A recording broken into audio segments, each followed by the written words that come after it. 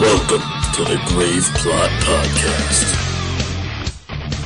Yo. What up, kids? That's what you decided to go with? Yeah, that was my winner. I'm Scalo Tony. I am Taylor of Terror. This is the Grave Plot Podcast. I want to welcome you all to another episode. What? This is the Grave Plot Podcast. My voice squeak? A little bit. I don't even know. I'm actually surprised that I'm not in worse condition right now. It's like last night when I saw Billy fucking Joel, Mr. William Joel. Spent the whole night. It's like, Billy Joel, oh my God! Yep. Billy, I love you! Yeah, you know how we do. But no, it's like, I went there. It was a birthday gift for my parents. They bought everybody, like they bought me, my wife, my sister, brother-in-law, and themselves tickets to Billy Joel because everybody's birthday, with the exception of my mom, is all within like a 2-month period. No, 3 months, sorry. Like, my sister's in April, I'm in May, my wife, my dad, and my brother-in-law are all in June. So they're just like, fuck it, Billy Joel tickets for everyone. Anyway, so, I went there with it in mind that it's like, I have to record tomorrow. It's like, not only do I have to record, I have to do an interview, which we'll get More on that later. And it's just like, so I cannot be screaming and, singing at the top of my lungs all night. And I tried to keep that in mind. And then he played Piano Man and you just went, ah! Yes. But just dropped your panties. Yep. I tried to throw them on the stage, but they only got like a few rows in front of me. Nailed some guy in the back of the head. Yeah, some poor bald guy. Right on his forehead. No, but he fucking played like everything that you could want him to. Like, name a song. I did. Piano Man. Yeah, he played that. Name another one. Crocodile Rock. No, he didn't play that. Oh. He did play a little bit of Tiny Dancer, though. Oh, yeah? Yeah, because he says, or he played like for like a couple songs, and he's like, "Hello, Seattle! It's been a while since I've been here." And he's like, "Last time I was here was with another guy," and he was touring with Elton John. Sir Elton John. Excuse me. Pardon me. Show some fucking respect. I'm not British. And then he starts playing Tiny Dancer and singing it like Elton John. Like, doing an impression. Nice. He's doing a bit. He's doing a shtick. But yeah, it was awesome. He played like a couple songs that I didn't expect like at all. He played Pressure. I wouldn't have thought he'd play that. And sometimes a Fantasy, which is like one of my favorite songs of his. And nice. He played that. It was awesome. Anyway, so yeah, by the end of the night, I was singing every song on the top of my lungs and hooting and hollering.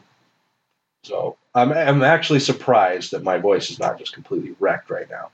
That's good. Yeah, but that would probably explain the little prepubescent squeak that I have. Anyway, how you doing? I'm good. Cool. What's new? Not much. Got a new tattoo. Mm-hmm. Thanks to Taylor at Artful Dodger. Shameful plug. Yeah. He did good work. I appreciate people who do good work, and I encourage others to seek them out. Mm-hmm. That's funny, because he came out and he goes, Taylor? I was like, yeah? He goes, okay, because I'm also Taylor. You're like, maybe I'm you from the future. Yes. Did you really do that? No. You should have. You should have done that. This is your future. Change your ways now, or this is you. I'm guessing you're probably at least within the same age bracket as him. Probably, yeah. He seemed like he was probably mid to late 20s. Oh, okay. So, anything else exciting? No. Crypticon this weekend. Oh, right, when they're here. Yeah, well, I mean, they're going to be listening to this on Wednesday. Yes. Assuming they listen when the day it comes out. And Right. yeah, it's going to be this weekend. Yeah, that's going to be exciting. We're really looking forward to that. Yeah. Paneling on 4 panels. Yep, in 3 days. Yeah, it's going to be a long weekend. It is going to be a long weekend. Because we're working. Like a dog.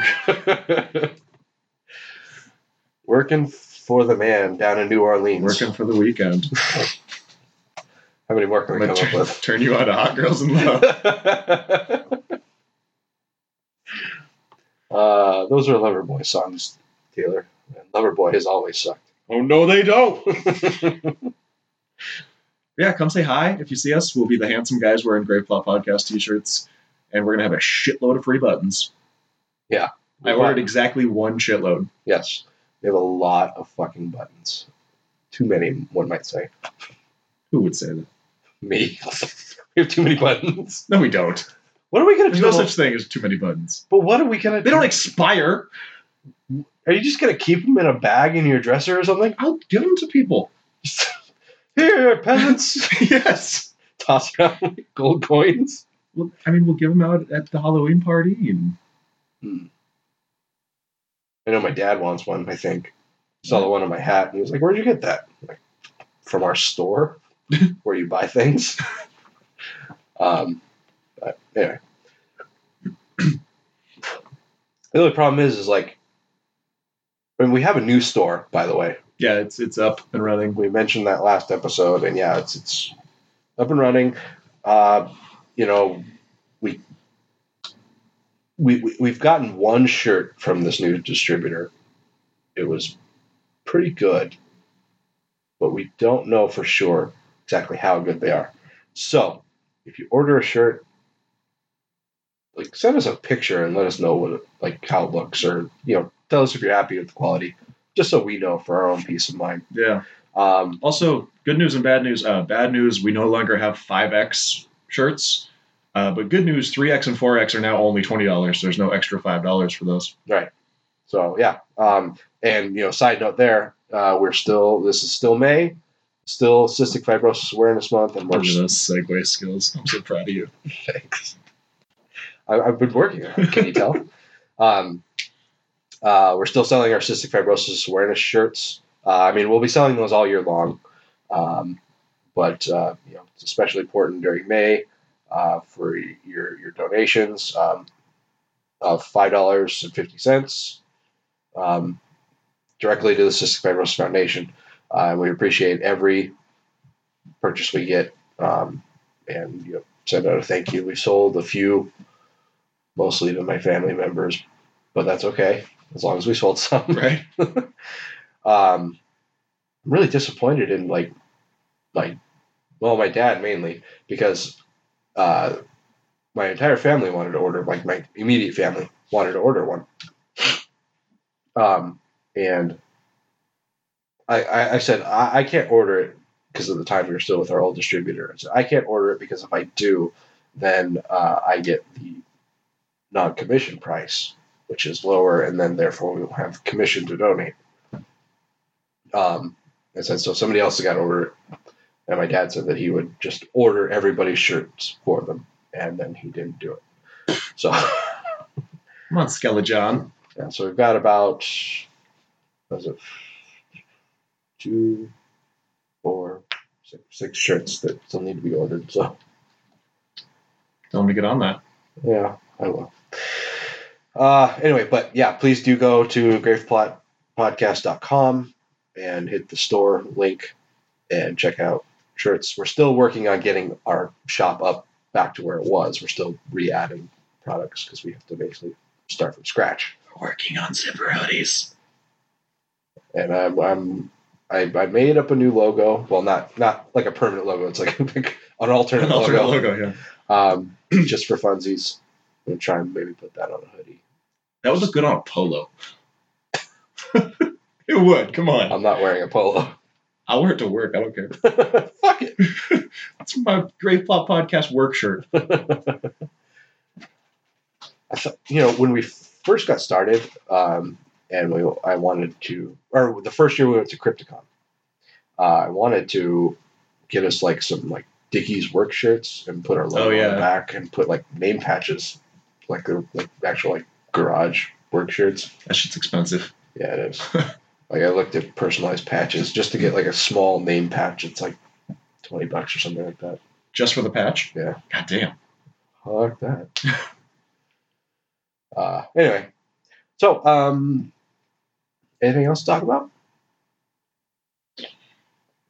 I don't think so. I feel like there was something I had, but if I forgot it, it must not have been that important. All right. I mean, a few things that you say are, but Hey, fuck me, right? okay. Well, I can't think of anything, so I guess maybe we just do horror business.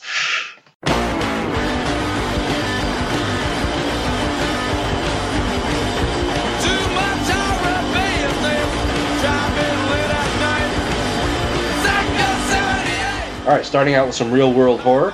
And remember, guys, we're doing our new revamped horror business. So if this seems a little out of sorts or different than what you are accustomed to, that's why. Deal with it. Real world. I don't know why I have such a hard time with that. I think it's because I have such a big tongue.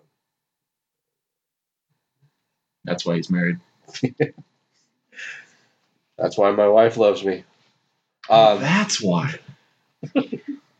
That's what he's for. Real world horror. So they found in Port Arthur, Texas, a headless body in a truck. The body of Jubal Alexander, or Jubal? Jubal? I'm not sure how that's pronounced. It's one of those, I'm sure. No disrespect. Probably not like Jubble. Probably not. Body was found in a pickup truck parked at a boat ramp. His pickup truck, I believe. Okay. I believe I read he was living in it. Oh. Okay. Apparently at this point it's not clear whether or not Alexander was alive or dead. Not whether or not, but whether he was alive or dead when he was decapitated. But the case is obviously being handled as a homicide investigation. I would think so. Yeah. There's not a lot of accidental decapitations. And, people's heads don't tend to just fall off either. Right. It's not like accidental. And then go missing. Right. Because they still haven't found his head. Right.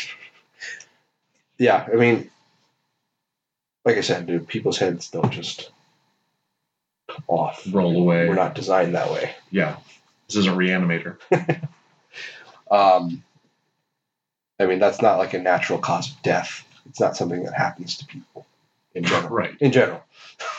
You don't, read the eulogy in a newspaper and it's like, her head unfortunately fell off in her sleep. Yeah.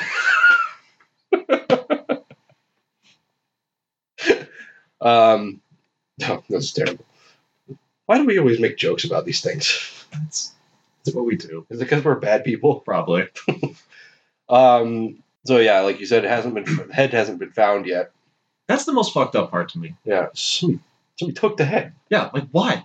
A trophy? I guess. Maybe it's like Jason. Just gonna make like a little. That was his mom, though, not some stranger. Maybe it was a secret admirer. I suppose that's possible. Watching him from afar. I feel bad making jokes. It's terrible. This is terrible. I mean, aside from the fact that I'm making jokes, I know that it's bad, and I know that it's not good. Yes. I was in trouble like 3 words into that sentence. Anyway, there has been a memorial fund set up.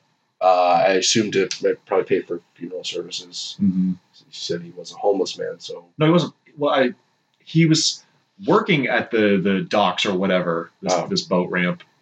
And I guess he was living in his truck either so he didn't have to commute, or maybe it was just to save money. I don't know. Oh, okay. Okay, well, yes. There has been a memorial fund set up. It's at GoFundMe.com.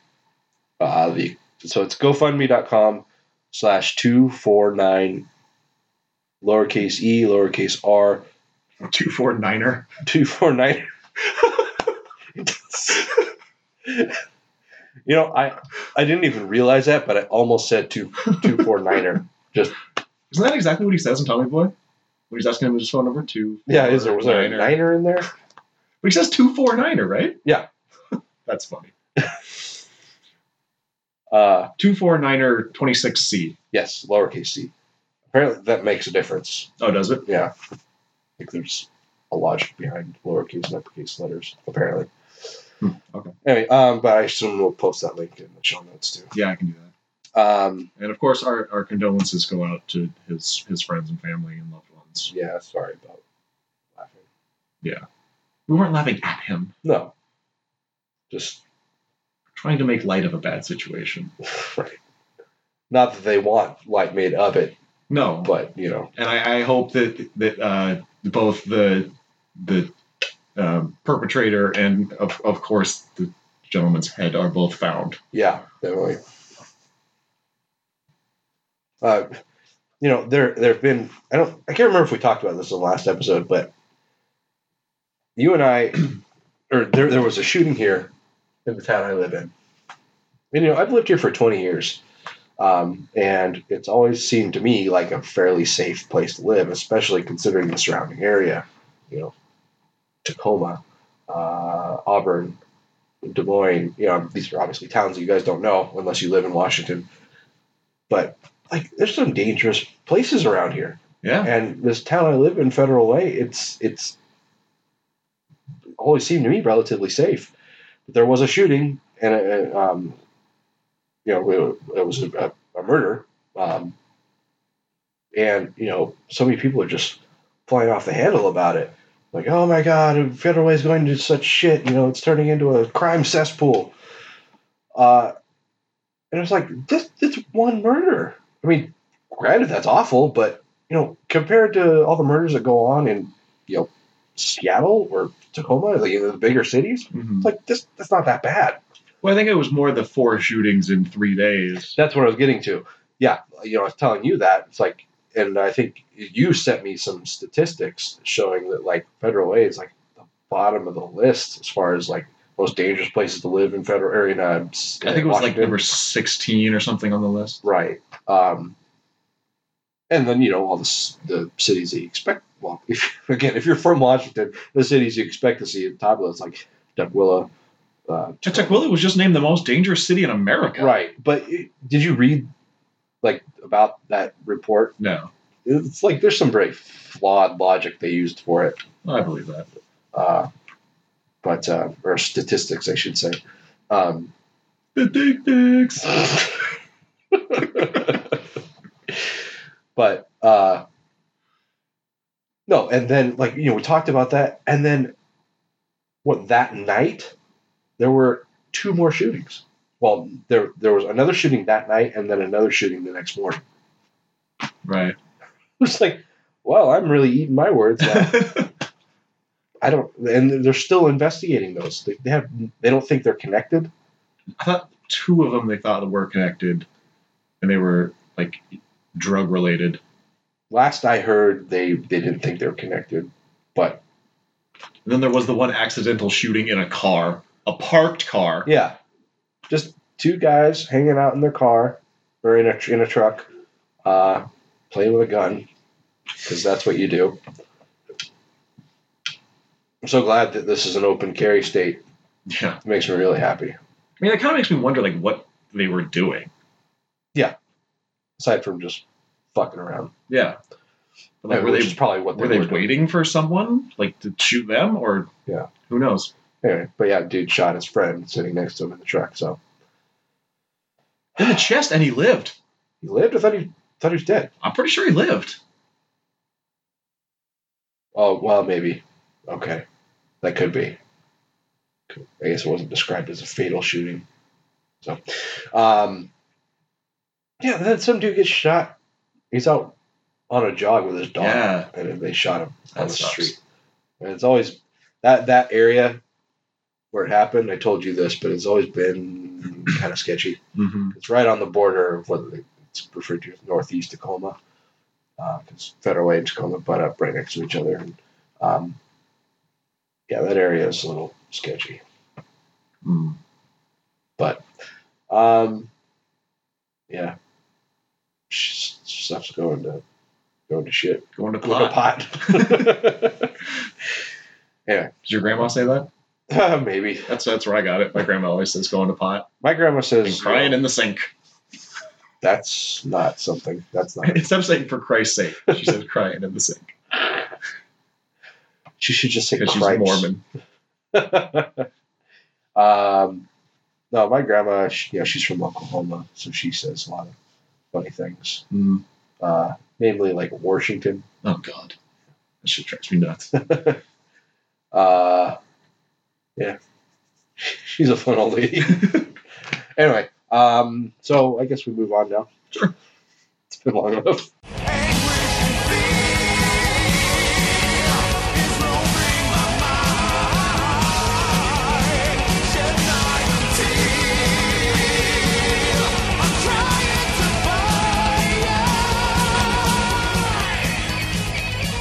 I'm not going to lie and pretend that I even know what this is.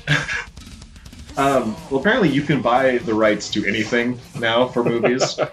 I'm buying the rights to you. Okay, give me money. I'll give you $10 to the rights for your life. My life story is worth $10. And that's your future, too. So that means that you are not allowed to capitalize on anything that you do now or in the future. I can capitalize on it, but then you get to capitalize on making a story out of it. You don't actually buy my life. You're not the devil.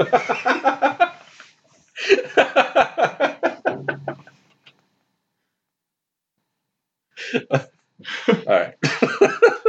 Anyways. Well played. Who bought the rights to this? Some asshole. La Brea Pictures has announced that they have acquired the film rights to a painting. Okay. This is a painting called The Anguished Man, which was painted by someone that no one knows. So much anguish. So much asshole guy. What? Yep. What the fuck was that sentence? That wasn't a sentence at all, actually. Those were just a random assortment of words. Right. Anyways, some asshole mixed his blood in with the ink when he painted this, and then when he was done, he immediately killed himself. All right. So that's some anguish right there, I'll say. So it's not just a clever name. The owner of the Anguished Man painting has for years been claiming that it has terrorized his family, as the very presence of the painting has unleashed a dark figure in his home, likely the ghost of the tortured artist, and he even claims that the figure once attacked his young son. Note that he said for years. I think he's full of shit. I mean, I don't believe in haunted paintings. That's nonsense. But if he believes it, and he's believed in it for years, and he still owns it, sketchy. What the fuck? Yeah, sketchy. Yeah, like I said, La Brea Pictures is now optioning the story as a film. It's going to be called Anguished. It's going to be written and directed by T-Rex or Ty-Rex. T-Rex? T-Rex. I go big on the weekend.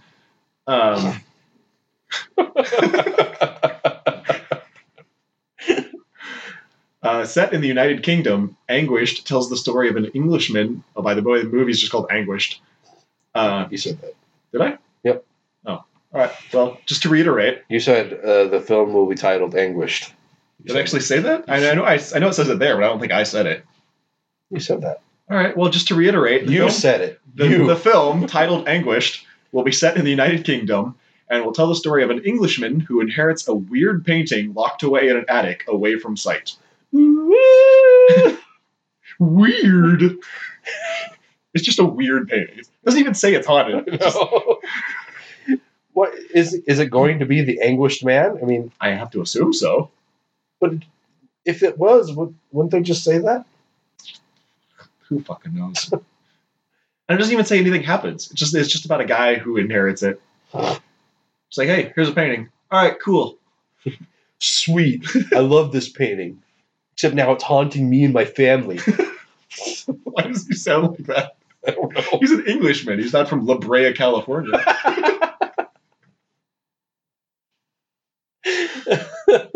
Although this is La Brea Pictures, so. Well, maybe he, I don't know. No, it does say he's an Englishman. So maybe he's This reminds me of Oculus. a bit. They inherited a weird mirror. They didn't inherit it. She stole it. I thought it was their parents. No. Well, they did own it when they were children or something. Yeah. But then over the years, it traded hands. Oh. Remember, because she worked at an auction house and then she stole it. Oh, that's right.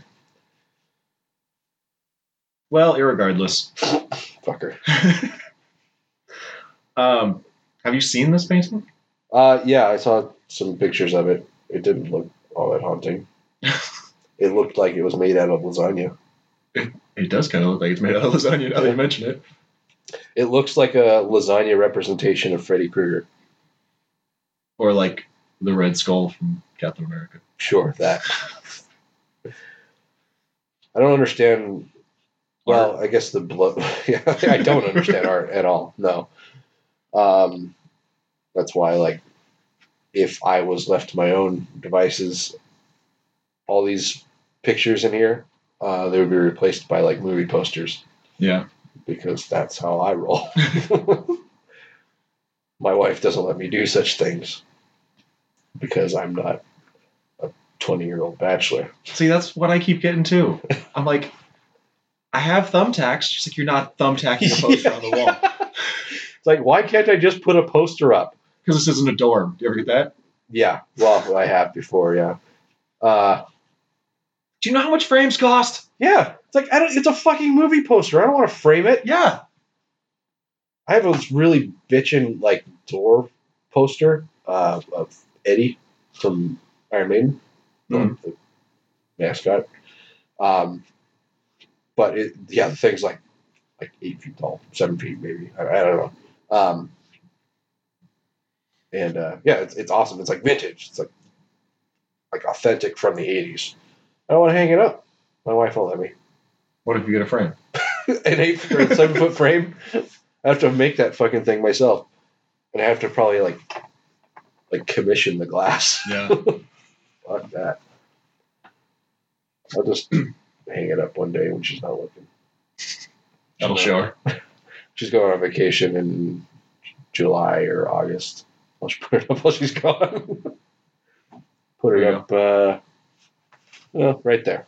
Yeah, take that stupid thing Take down. that thing down. She brought that home and showed it to me. I was like, oh. She bought it at a concert. The Andrew McMahon concert, right? Yeah. Yeah, I recognize those lyrics. Yeah, it was like, oh. Neat. It's almost like she expected me to gush over it. It's like, I don't like that song. I mean, Yeah. Anyway. Lasagna Man. So yeah, just called Lasagna. This will be out. I don't know. Someday. Pizza the Hut. It looks like Pizza the Hut. Yeah.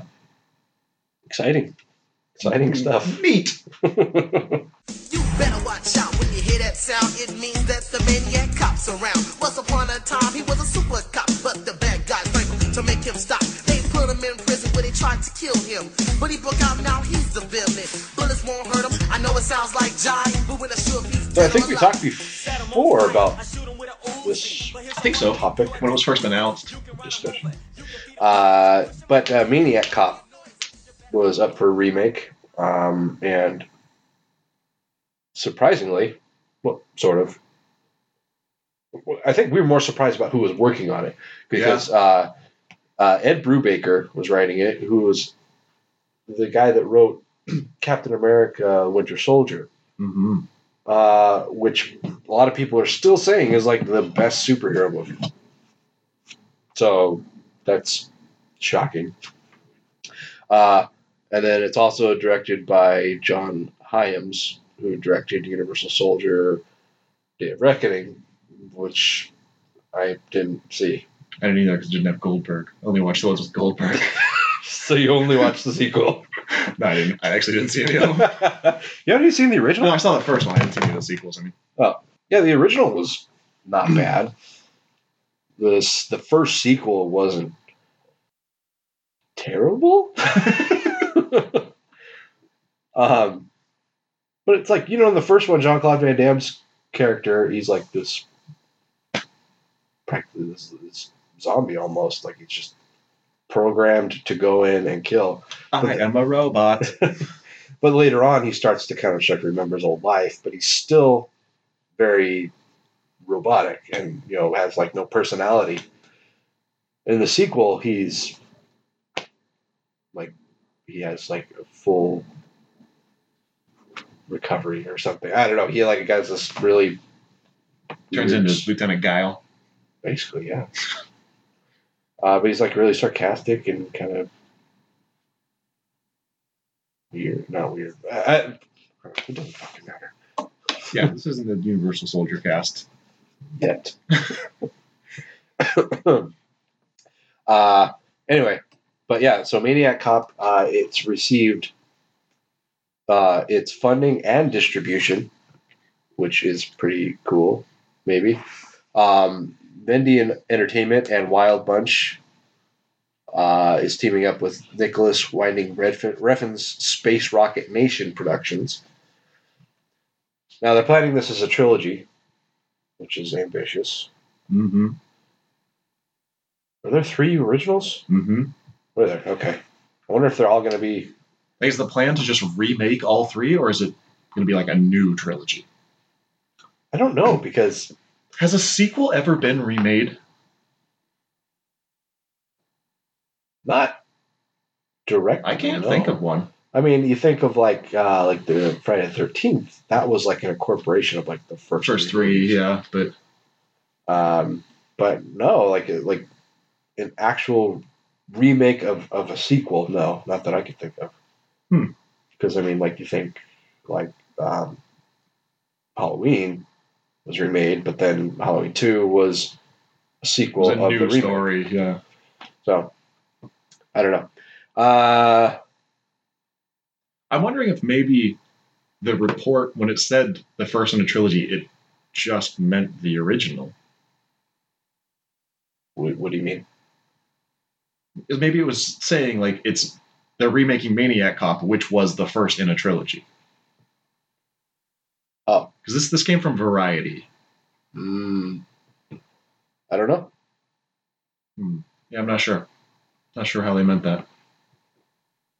Okay. So we don't know if it's going to be a trilogy, I guess. It might be or it might not. I guess it would strongly depend on how well this one does. You would think. Nicholas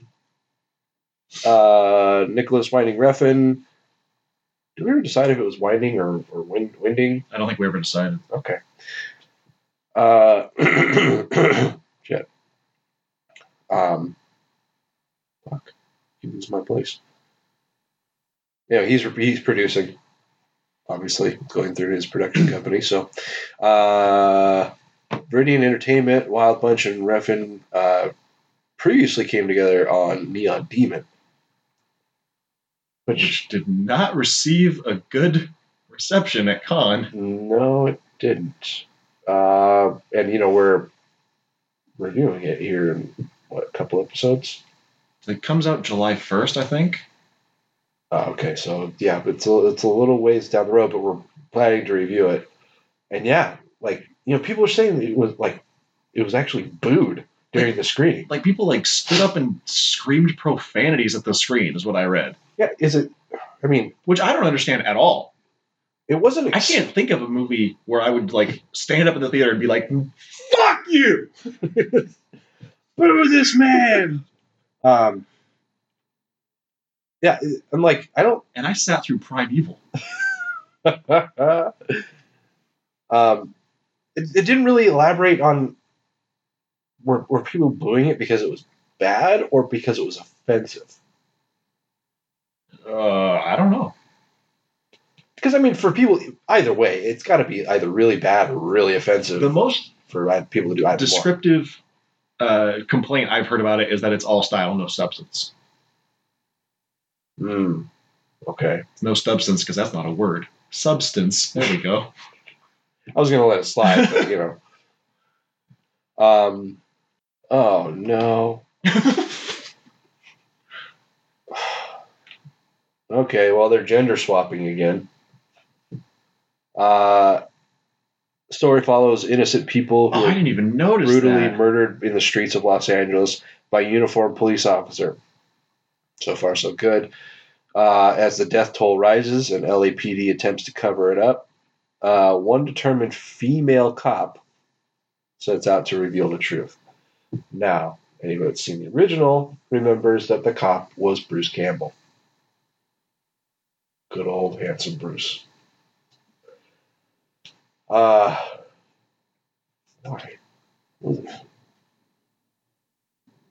And the Maniac cop, he just died recently. Yeah, Started with a Z. His last name was Zadar. I can't remember his first name. But God, with the fucking gender swaps again. Robert Zadar. Right. It never fucking ends. Oh man, I was on Facebook and somebody posted on Movie Pilot this article they made, like that, because they announced that Netflix is doing a Blade, a Ghost Rider, and a Moon Knight show. Yeah. Well, shows, which is badass. But so he said, like, probably posted an article like the 10 best choices for Blade, and there were some decent picks in there. But the one standout was, I'm totally spacing on her real name, but the lady that plays Michonne. Because she's black and can use a sword? Basically. You know who would be good, but he's probably too big for it? Michael B. Jordan. I could see that. You know, there was one, like, obviously, basically, if you have a role to be played by a black man, you pick Idris Elba, because why not? Because people have no originality. But then there was D.B. Woodside. Anybody who watches Lucifer knows he's Emmendale? Was that his name? I don't know. Lucifer's brother, the other angel. There was Lil Bow Wow was on there, which no. Yeah. At least it didn't have like Jaden Smith. Right. But I mean, there were some people I didn't recognize, but you know, just looking at them, it's like, okay, sure, I can see that. But yeah, people started commenting like almost immediately about Michonne. And it's just like, no. Like I responded and said, no. Blade is a man. He's always been a man. In every single instance in Marvel's entire weird multiverse, he's always been a man. There's no instance where he has ever been a woman. So he's a man. It's not a misogynist thing. It's just just source material. Yeah, people are going to call me misogynist anyway. At this point, I don't care. I know that I'm not. I just want to see characters represented on screen the way that they are in comics. I don't want in the source material, whatever it may be. Yeah. Yeah. So, yeah. Maniac Cop is going to start shooting in Los Angeles this summer. That's ambitious. Or not ambitious, but shooting in LA is not a cheap endeavor. So True. Speaking of Lucifer, granted this is a series, so that would get really expensive, but they shot it takes place in LA. They shot the pilot entirely in LA and then moved it to Vancouver when it got picked up. Of course. It's like, how do you make Vancouver look like Los Angeles? And the truth is, you can't. They're just filming the fucking 50 Shades of Grey sequel downtown this week. Oh, I know. And they shut down the fucking viaduct after it was just shut down for 2 straight weeks. Yeah. They shut it down for they shut it down in like increments. Like it wasn't completely closed like all day or for a block of certain block of hours. They would shoot their scene, then open it up to traffic while I assume they like reset or whatever, and then they shoot the scene again, or do whatever they're doing on the viaduct. Just fucking things up. They couldn't have done this last week when it was already closed. Oh, right? I know. What the fuck? And then maybe fucking Hollywood. Then maybe it would have collapsed, and there would have been tragedy, and they would have not made the movie.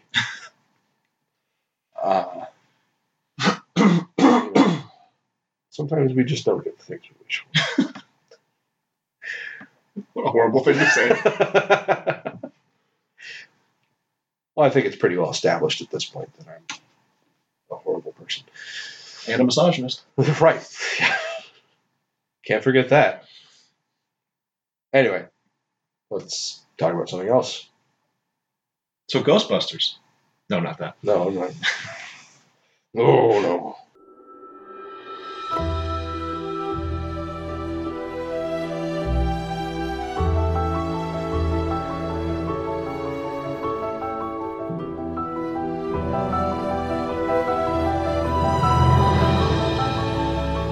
I guess I probably should have talked about this one since you probably don't watch it. I've seen some of it. Okay. So go for it, Haas. Bates Motel is going to enter its 5th and final season here coming up. That like halfway surprises me, I guess. It's doing so well, and it's like really starting to get good. So the fact that they're just doing one more season, it's a little disappointing. Yeah. But I don't know. Did you watch any of this season? No. Okay, well, I mean, this is the season. It just ended on Monday. The season finale. This was the season where Norman like really started to lose it. Yeah. Yeah, like he got committed, and then actually started to show like what kind of a manipulator he is, and like his internal persona of Norma really started to come out. Okay, well, maybe I'll need to watch that because that was part of the reason I stopped watching it, because I was just like, this is not Psycho. Yeah, it's definitely one of the shows where you really have to stick with it. I mean, there was until this season, it was definitely more of like just a general drama. Yeah. There's like a lot of drug trade. Mm-hmm. What's the word? Storylines. Sure. But this one, it was really mostly a focus on Norman and him like losing his mind. It's starting to become apparent to other people that he's lost his mind. And it was really good, and the season finale was really good. I won't spoil it, but it took a turn that I was not expecting, at least not this season. I could have seen it maybe happen. These occurrences happen maybe the next season, but surprise. Yeah. All right. Well, like I said, it's going to be season 5, and it turns out this upcoming season it's going to butt up against Psycho. Of course, Bates Motel is a prequel to Psycho, and normally when they have prequels, they don't necessarily run into the original. I mean, with movies, sometimes they do, but yeah. But yeah, this is going to be it's going to come in right into Alfred Hitchcock's Psycho. Marion Crane is going to be joining the cast. No word yet who's going to play her. Yeah, I mean, I have to imagine that maybe like in the final episode, it'll be her showing up to check in. So apparently they're going to kind of like remake Psycho within the show. Really? Okay. Yeah, the executive producer Carlton Cuse says, "We wanted the final season to allow us to do our own version of the Psycho lore. we will be colliding with certain events in the narrative of the film, but it would be boring to just recreate Psycho. And that's true. I mean, I at the same time, I'd really hate to see them completely alter things. I mean, granted, obviously, It also was announced that she's going to be in multiple episodes, so it won't just be the final episode. Okay. I mean, like I said, granted, the show obviously takes place in present day, as opposed to the original that was in the 60s. But I'd hate to see them completely change the story to where, like, Marion Crane is, like, somebody that Norman knows and, like, starts to befriend or something to that effect. I don't want to see that. I think they should make Marion Crane a man. Yeah, fuck it. Goes both ways, man. Maybe Norman's gay. We don't know. He could be gay. Maybe he's transgender. Yeah, why not? Quality. I just hope that he doesn't turn into Vince Vaughn. Don't we all? That's one of my greatest fears. Turning into Vince Vaughn.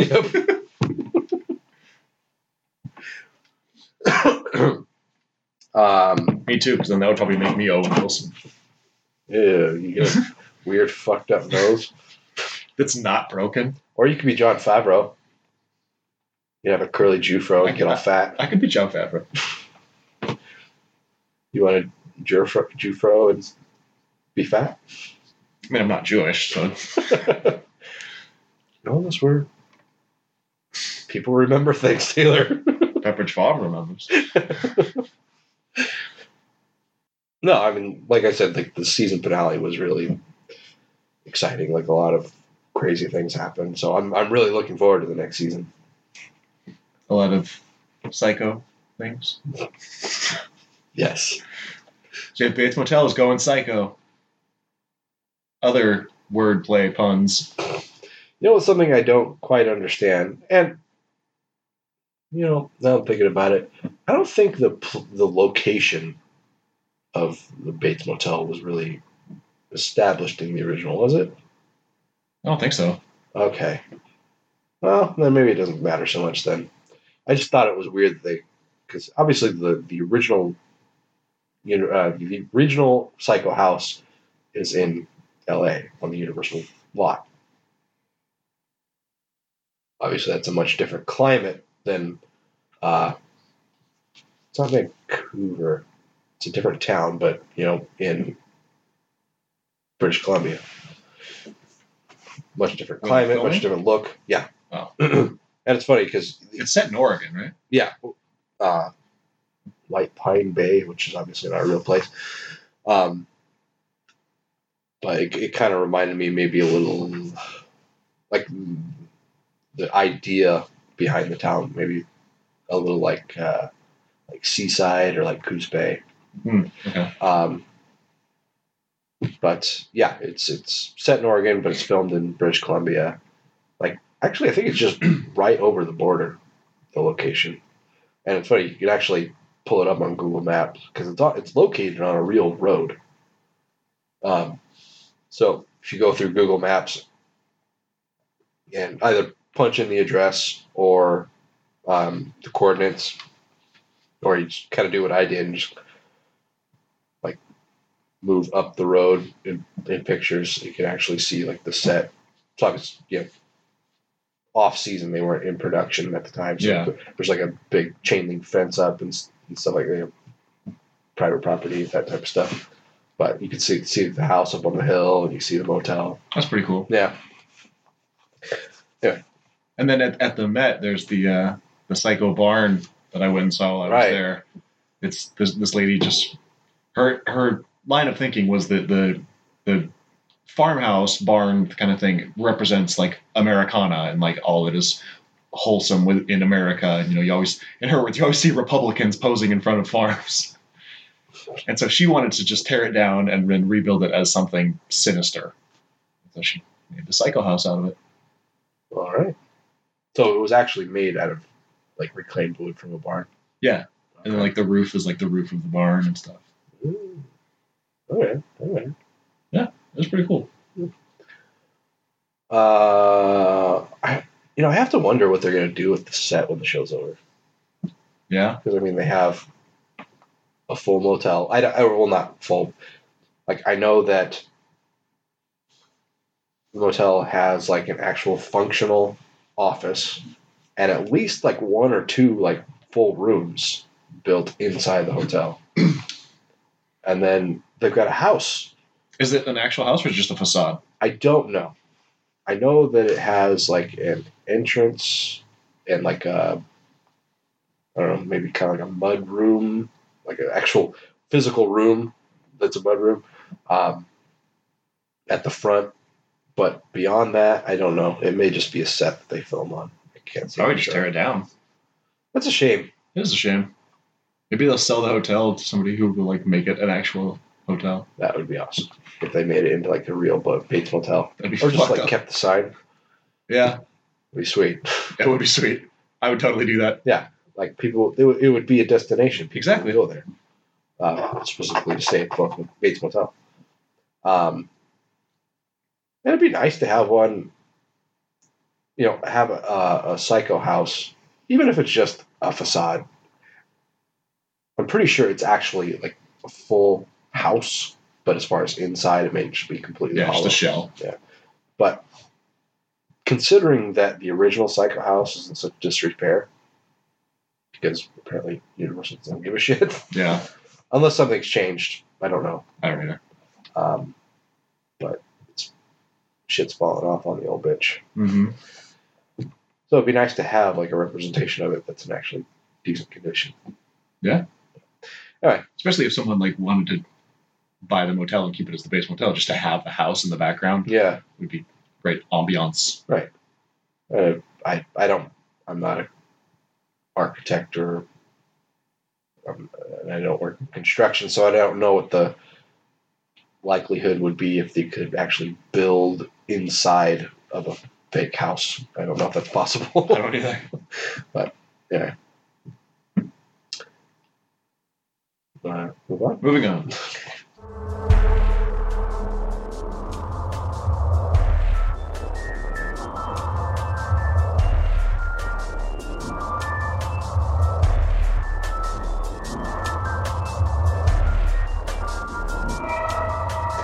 So I want to be excited by this. I really do. But I feel like I've heard this promise before and it's not happened. But apparently they're going to be announcing the Resident Evil, or and debuting Resident Evil 7 at E3 this year. According to industry insider Dr. Sirkin Toto. Dr. Toto. Yep. All right. That's the guy's name. I don't know what you want me to say. They're saying that, or he is saying that they're going to show it at E3. The Resident Evil 7 team hired Jordan Amaro, a designer who previously worked on Metal Gear Solid 5 and PT at Kojima Productions. PT was kind of a big deal. It was a big deal. It's kind of still a big deal. Because people are still clamoring for Hideo Kojima to actually make a new game. And, since then, there have been a lot of, well, not a lot, but like a handful of games that people say it's like, oh, it's so much like PT. If you like PT, you like this game. I haven't played any of them, so I can't say for sure. But it's like you're making a lot of promises here. But this is what's hanging me up here. They're claiming that Resident Evil is going to be more like the original, going back to its horror roots. Now, there's a problem with that in that they've said, like I said, they've said that a couple times now. They've said that with Resident Evil 6, and they said it with, there's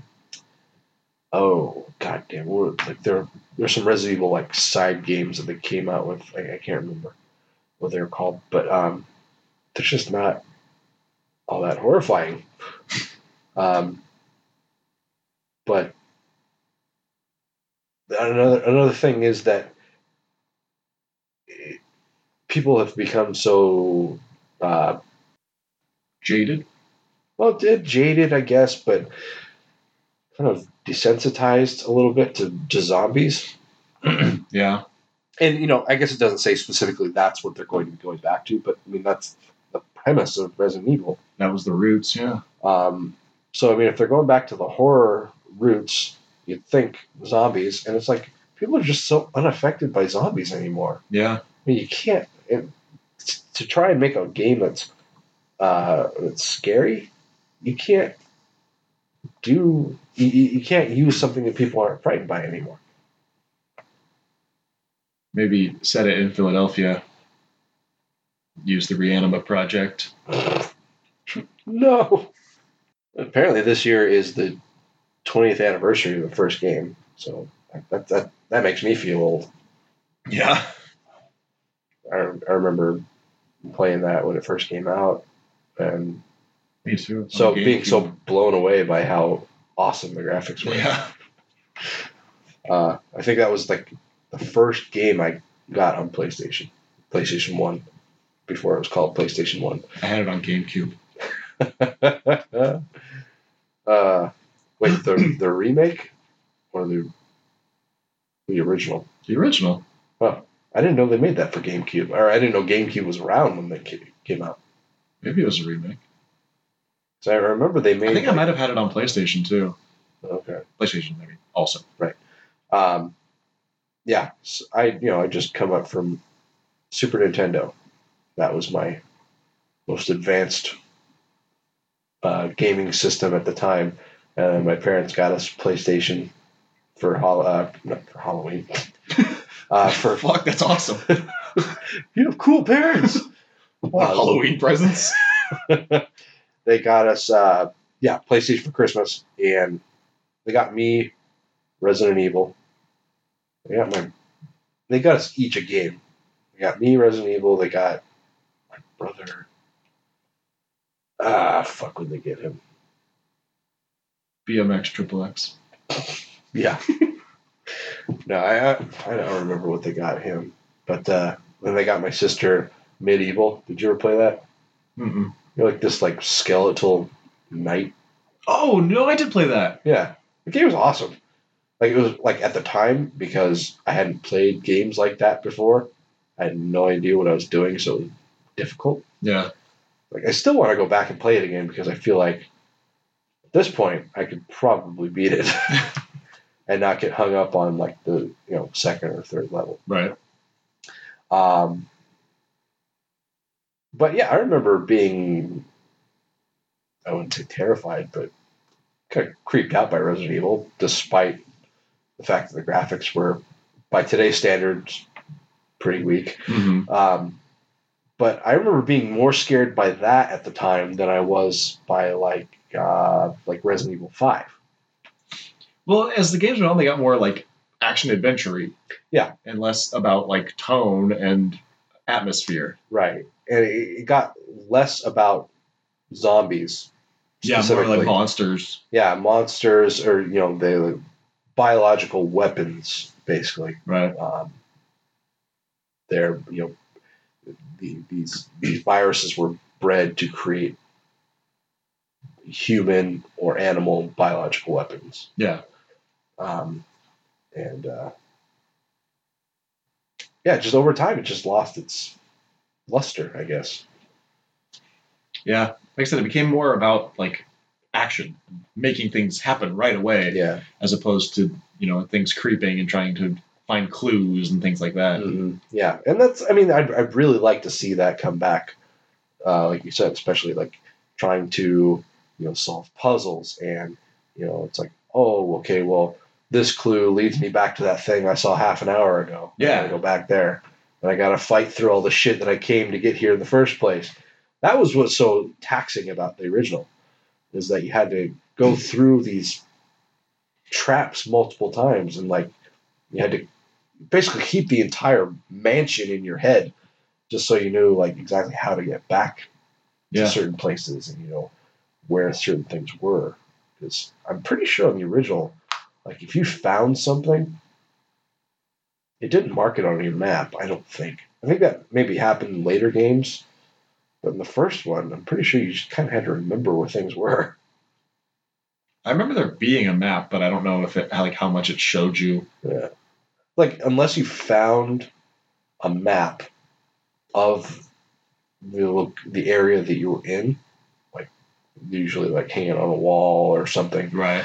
I think the map revealed as you exposed more areas. That sounds right, yeah. But yeah, I mean, the first game and the second game, oh my god.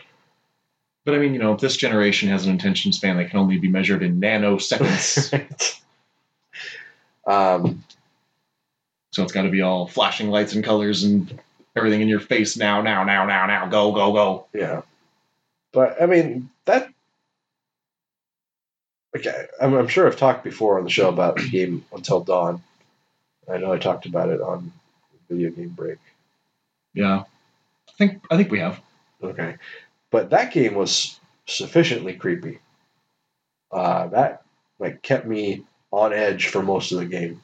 Just because there were so many things happening, and it created this atmosphere where you're constantly wondering if something's going to jump out at you, and you know what your next choice is going to have to be, and you know what the repercussions of those choices are. Because, like I said, well, when I talked about it before, it's very heavily incorporates the butterfly effect. So every decision you make in the game affects what happens later on down the line.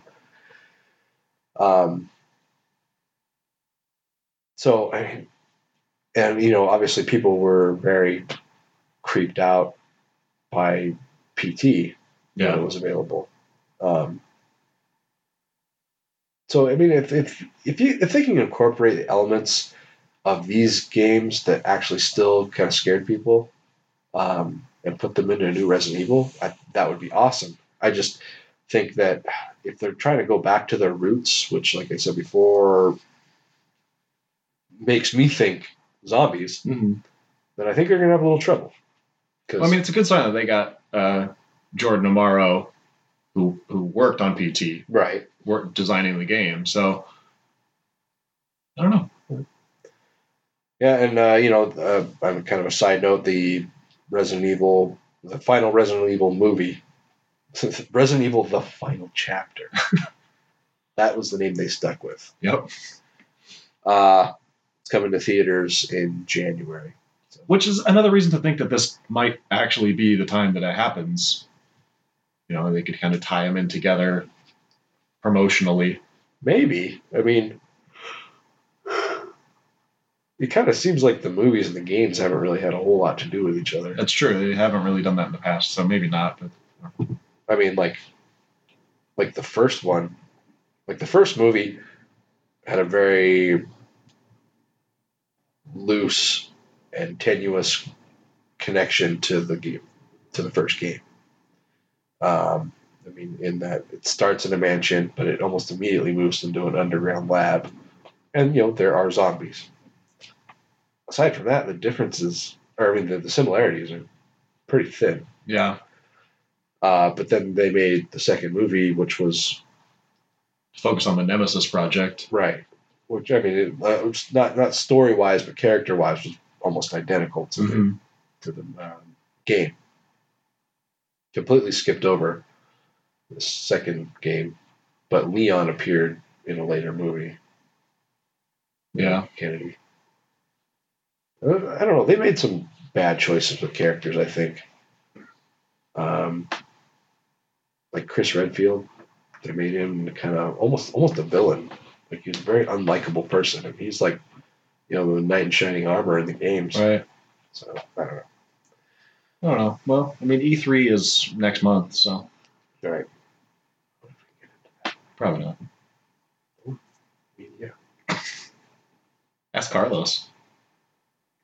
Does he get in? I don't know. Or does he pay to get in?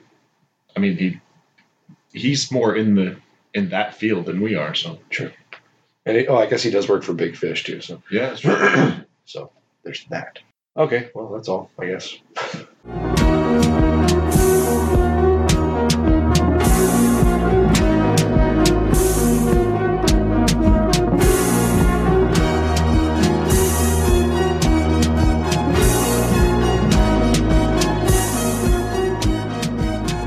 So a new comic book label has vowed to make owning and collecting horror comics cool again. I think, now I'm just guessing here, I feel like they're probably a little behind the curve here.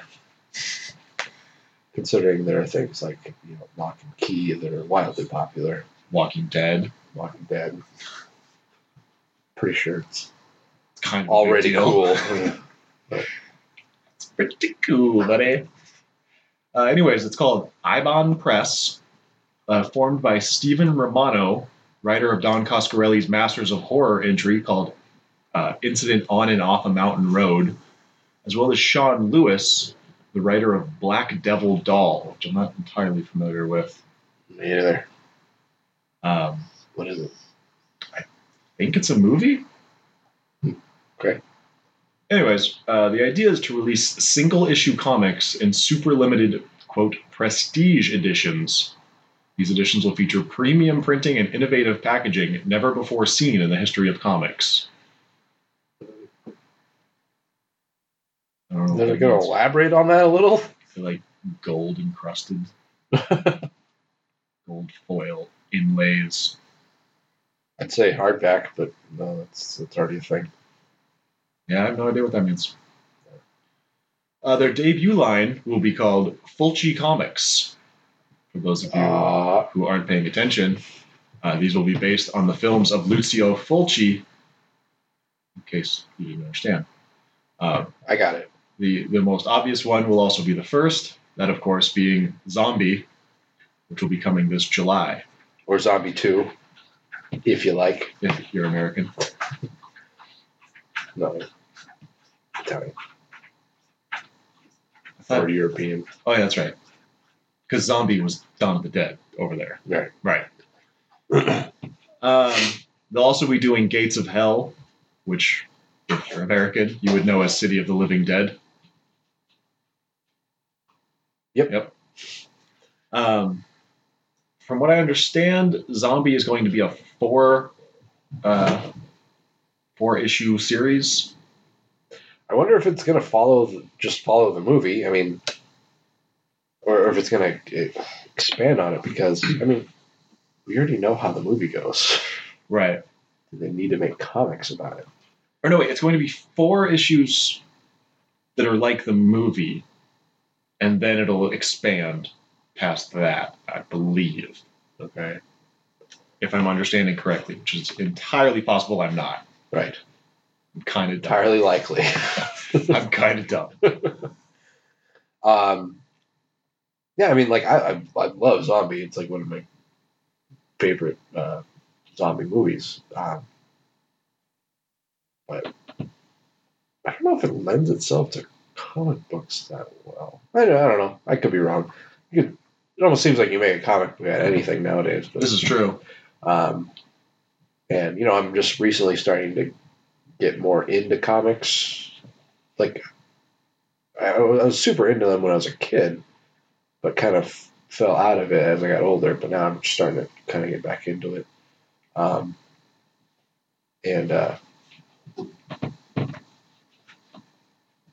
Yeah, I'm kind of discovering that, like, they have comics about the fucking everything now. Like, movies and TV shows, and all of them have been adapted into comics.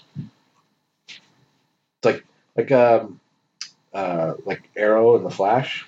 Like, they already have Green Arrow and Flash comic books, but they've made TV show adaptations of them. Or, like, they made comic book adaptations of the TV shows. Interesting. Which seems redundant. Yeah, it does. Comic book based on a TV show based on a comic book. Inception. Comicception. But Ibon Press will not solely be doing Lucio Fulci adaptations. They also have original work, starting with the comic Bottom Feeder. That means when you eat butts. Eat buttholes. The booty like Pac-Man. Pac-Man! This is an all-new original horror series that is described as Humanoids from the Deep meets Bad Lieutenant. What? Those are 2 movies that have absolutely nothing in common. It's like Gone with the Wind meets Blazing Saddles.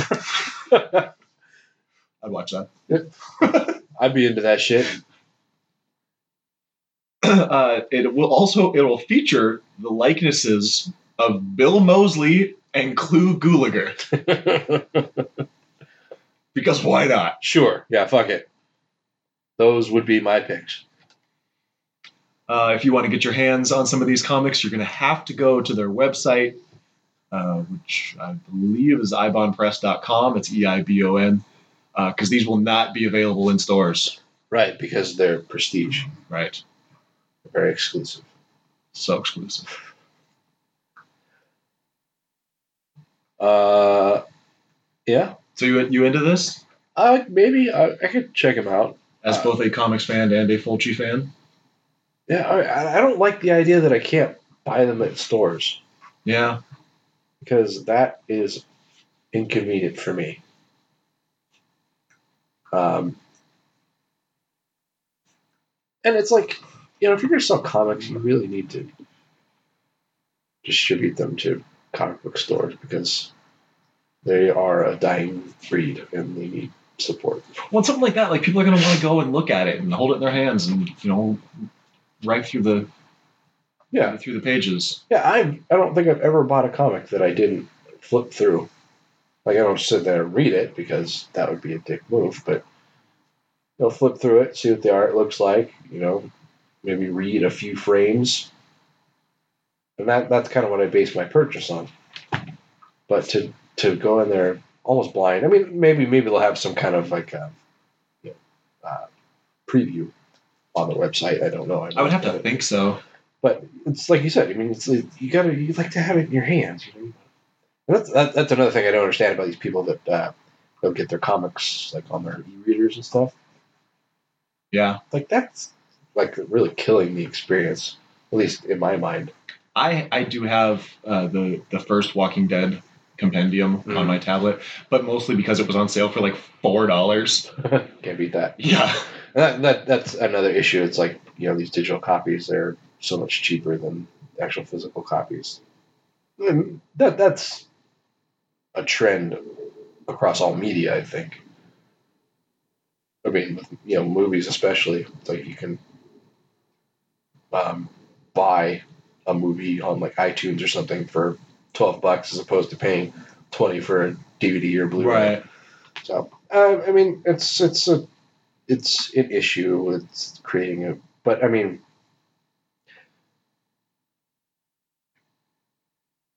while a lot of filmmakers that work for like major studios, for instance, you know, they'll get their paydays, you know, unless they're, you know, not that well known. If they're working like on a bigger movie, let's take like a Marvel movie for instance. You know, even if it's not like this super huge like powerhouse director directing one of these movies, and a lot of times they're not. Mm-hmm. They still get paid pretty well because it's a Marvel movie. Right, it's going to make $100 million. Yeah, but comics, you know, you've got these artists that they get paid as artists, you know, regardless of how many issues of the comics they sell, or that you know, Marvel or DC or whoever sells. You know, the artists, I mean, they're making a livable amount of money, but it's not like they're, you know, getting rich off of it. Yeah. So, I mean, and that trickles down to comic books store owners. It's like, you know, there's one here local in town that every year the first weekend in May there's I don't remember if I talked about this last episode or not. I don't think so. I mean, maybe at least briefly, but every year the first Saturday in May, it's Free Comic Book Day, and so most comic book stores will participate, and you go in and you pick up your like free comics. You know, depending on what store you go to, maybe you get one, maybe two. One I go to here in town, like he'd give you like a pack of like 4 or 5 comics. That's pretty awesome. And I discovered that he actually has to pay for those. Oh, really? Yeah, that's bullshit. Yeah, I assumed it was the actual publishers that would send out these comics for free because it's free comic book day. Right. And they're not. I mean, sometimes they're like actual, maybe like back issues of comics, or they're like special free comic book day issued comic books. Yeah. And sometimes they are, but yeah, he has to pay for all these, and in order for him to really make a killing and offset the cost of having to pay for these comics, he like has like this sale, like he'll have buy one get one half off for graphic novels, which is awesome for the consumer. But I'm sure that's the day he sees his most business. Yeah, because he's having that sale. And it's just it's a small mom and pop shop basically, and he keeps it open because he loves comic books. He loves the customer base. But it's kind of a roundabout way of saying, like when people will buy things digitally, and read their comics on their e-readers, or their computers or whatever, it really takes away not just from having that comic, but like it affects these comic book store owners too that have kind of made their business off of it. Anyway, what were we talking about? Shop local. Yeah, that's essentially what I mean. It's something small where businesses and industries where people aren't making a lot of money off of their creations. Basically, I think it's best to definitely shop local and help out small businesses. Yeah. Well, like we said, unfortunately, that's not an option with Right. Ibon Press. I was just looking at it. Their website is ibonpress.com. It launches June 6th. You can pre-order Zombie, which, like I said, is coming in July, as of June 10th. Okay. So if you're into that, then definitely check it out. You can also follow them on Twitter and Instagram at Ibon Press. They follow us already. Really? Yeah. Sweet. Thank you. Yeah. All right, so that's going to do it for horror business. That's it.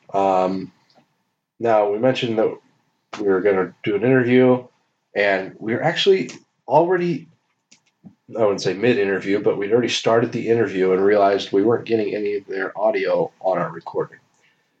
We could hear them, but it wasn't recording for some reason. Mm-hmm. We were recording. Yeah, our mics were working as they are now, but for some reason they were not coming through the mixer. Mm-hmm. So, don't know what the problem was. We're still trying to figure it out, but it was embarrassing. We had to cancel after we'd already started the interview. Yeah. So, hopefully we can figure out what's going on and get that set up for next episode, but we are... Well, not next episode. Next episode No, is sorry. Crypticon. Yeah, episode after next. But, I don't know, we made a new mixer, which will be fun. Did I mention the Grave Plot store?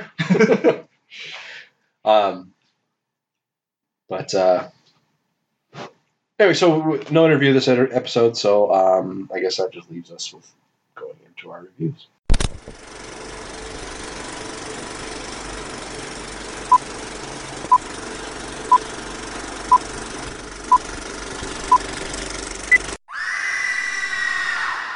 Okay, so 2 movies enter. 1 movie leaves. The other one also leaves. Right. What do you want to do first? Darkness! Hey, Mikey, did you know the Indians that used to live around here thought this place was haunted? Legend says that the guardians of their spirit world lived in the rocks. Hey, buddy, do me a favor. No bags on the table, Mikey, remember? 1, 2, 3, 4, 5. Michael's been acting strangely. Can you tell Michael to stay out of my room? Keeps leaving dirty hand marks everywhere. Don't put your hands in this, honey. Oh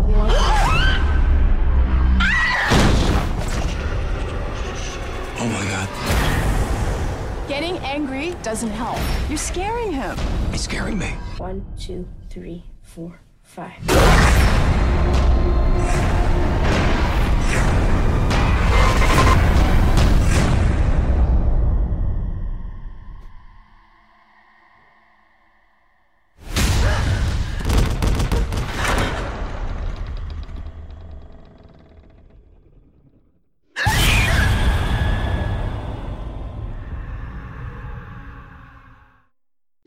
all week to say that, haven't you? So this movie stars Charlie Murphy. No, it doesn't. No, it stars Bacon. Bacon! So, funny story about this movie. Was there a funny story? Yeah, check this out. So, I go to the theater. First, I buy my tickets on Fandango. I buy tickets for The Darkness. Why'd you buy your tickets on Fandango? I always buy my tickets on Fandango. They charge you like $2.50. It's like $1.60. Big whoop. So I buy my tickets on Fandango. Buy tickets for The Darkness.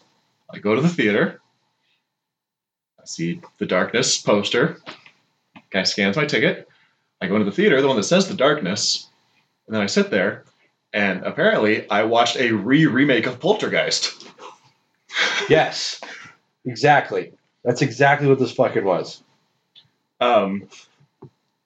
Yeah, like, it's like someone took the outline of Poltergeist and then wrote a new movie around it. Yeah. We walked out of the theater. I'm like, we just watched Poltergeist. This movie was everything I was afraid the Poltergeist remake was going to be. Right. And that it wasn't. And people constantly bitch about the Poltergeist remake. But it's like, at least it wasn't this bad. Yeah. For a remake, it wasn't bad. It wasn't particularly good. But. So, Kevin Bacon plays Paul Taylor. Plays Kevin Bacon. Who works at a firm. A non-specific, never-mentioned firm. He's an architect. They never say that. They do. No, they say he works at a firm. At one point, he's looking at a document that may or may not be a floor plan. I'm pretty sure at one point he says he's an architect. I don't remember to whom, but... And then at one point, his boss, Mr. Paul Reiser, tells him... Mr. Mad About You. Tells him, your whole team is down 10%. 10% of what?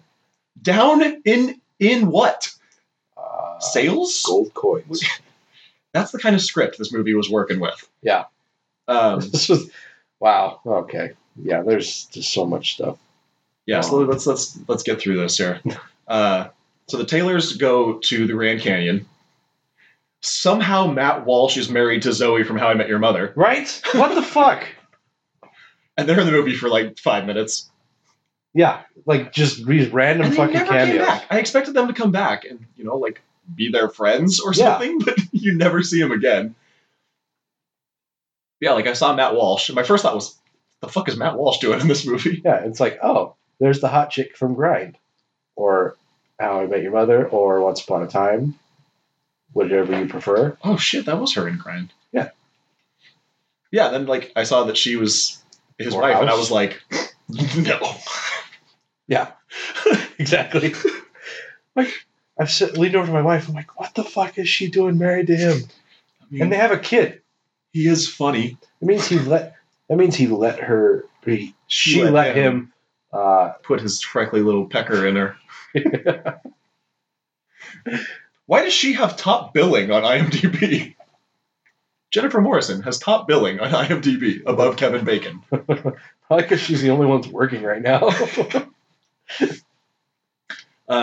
This show went tits up. I don't think either him or his wife are working anymore. Oh, Bacon? Yeah.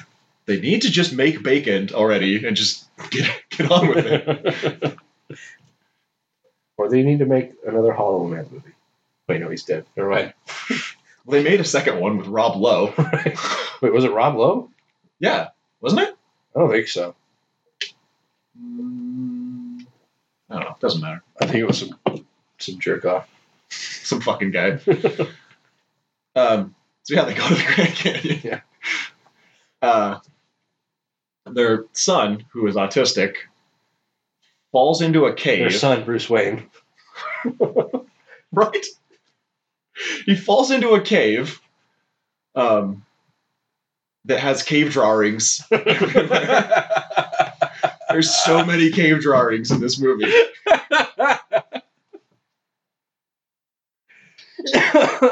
And he finds these rocks, and each rock has a tiny cave drawing on it.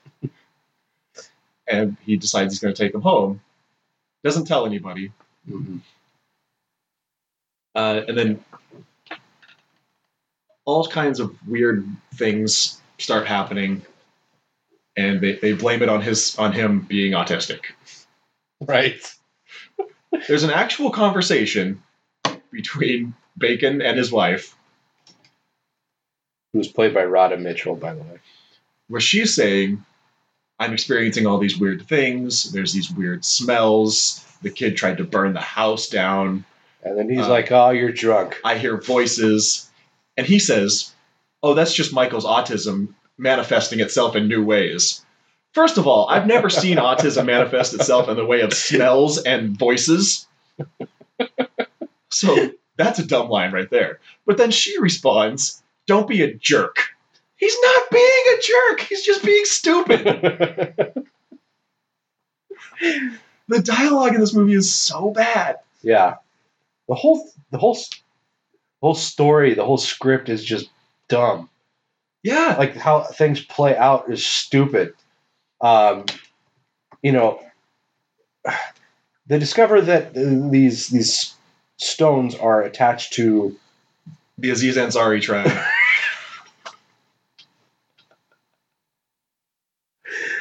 And yeah, like in these like malevolent spirits that they believed in. And they believe that these stones, like being on this altar with the cave drawings, like locked them in place or something. And yeah, they're in the stones. Yeah. And you know, and they hid it in this mysterious place that no one has ever found, except for this kid who wanders in and just falls through a hole. Accidentally falls through, yeah. And he, or you know, when they start to figure out what's going on, or like start to suspect it, you know, they're doing these really like generic Google ewebsearch.com. Yeah. Doing these web searches, just like with the most like elementary of terms. You know, I can't find out how to fix my fucking car unless I do some creative fucking web searches. She searches for like strange smells. Right. And gets like sometimes supernatural beings manifest themselves. Like autism, supernatural, autism and supernatural events or something like that. And like, she's finding exactly what she fucking wants. And then she shares this video, this YouTube video, or Generatube, whatever it's called. ewebvideos.com. The video player? Yeah, it was eWebVideos. Okay. She finds this video about the Aziz Ansari Indians, and it has like every single bit of information they need. Like one, like, handy little package. Oh, not only that video also tells you how the movie ends. Does it? Yeah. I don't remember that. But yeah, like... There's a part in that, and they say, like, the stones can only be returned by this kind of person. And so you're like, oh, okay. Now I know what's going to happen. Yeah, so, you know, she's watching... Or actually, she sent it to Bacon, and he's watching it. And I leaned over to my wife and I'm like, it's really good that they have this video that tells them everything they need to know. Right. This one video. Again, I can't figure out how to fix my wiper motor in my car without looking for like 5 different fucking videos and using like these most off-the-wall obscure web search terms that I could think of to find how to work on my specific car. But they found out everything they needed to know about this ancient, extinct Indian tribe. One video. Yep. They're also a very fucked up family for no particular reason whatsoever, other than to make a plot point. Right. Like their daughter's like a real bitch for no real reason. Yeah, and she's bulimic. Right. But she, like, okay. Every room in this house has a bathroom attached to it. Yeah. Why does this 12-year-old kid have his own bathroom? Right. Like the little boy's bedroom has a bathroom, and the teenage girl's bedroom has a bathroom. So when I say she's bulimic, you would think, oh, she goes in the bathroom and throws up. No, she takes a fucking Tupperware and pukes into it and then keeps it. Yeah. Why? That was so disgusting. She just had like this stacks of fucking Tupperware filled with vomit Under her bed. under her bed. Yeah. That didn't. Maybe that's where the weird smell's coming from. Fucking Tupperware things full of vomit. Yeah, that didn't fucking register with somebody months ago. Yeah. And then she's a drunk. The mom is a drunk. Right. For, again, no real reason whatsoever. Yeah. And somehow it all comes back to Kevin Bacon. 6 degrees of bacon. All the problems in this movie are 6 degrees of bacon. Yep. It's true.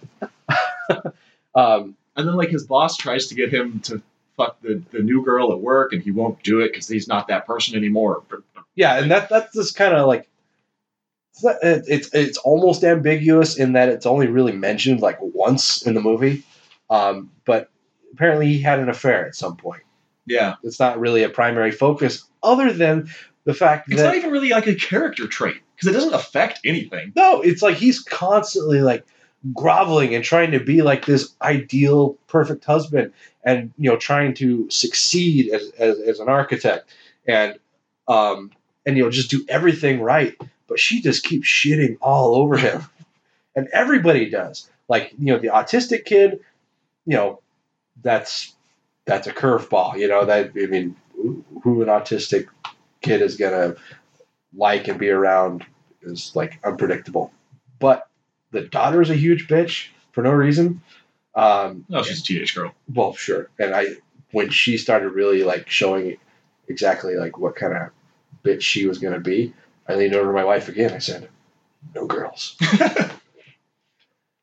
which is a constant back and forth between us. And yeah, she's just a colossal bitch. And his wife again. She is such a moody bitch, and she gets mad at him when he's like trying to basically support the family by himself. And it's like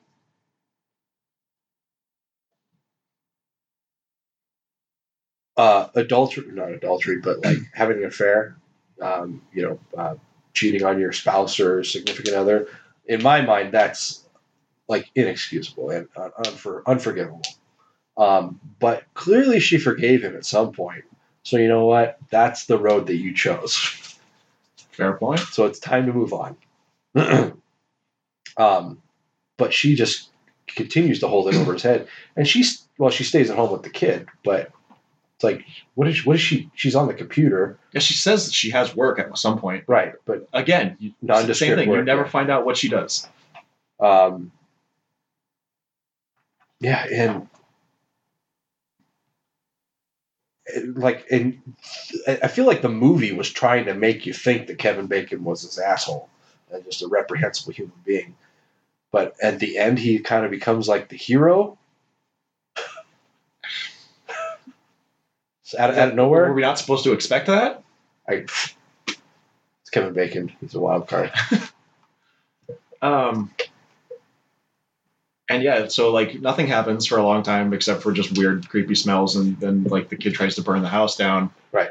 And keeps talking to Jenny, his new imaginary friend, who keeps putting hands on his sister.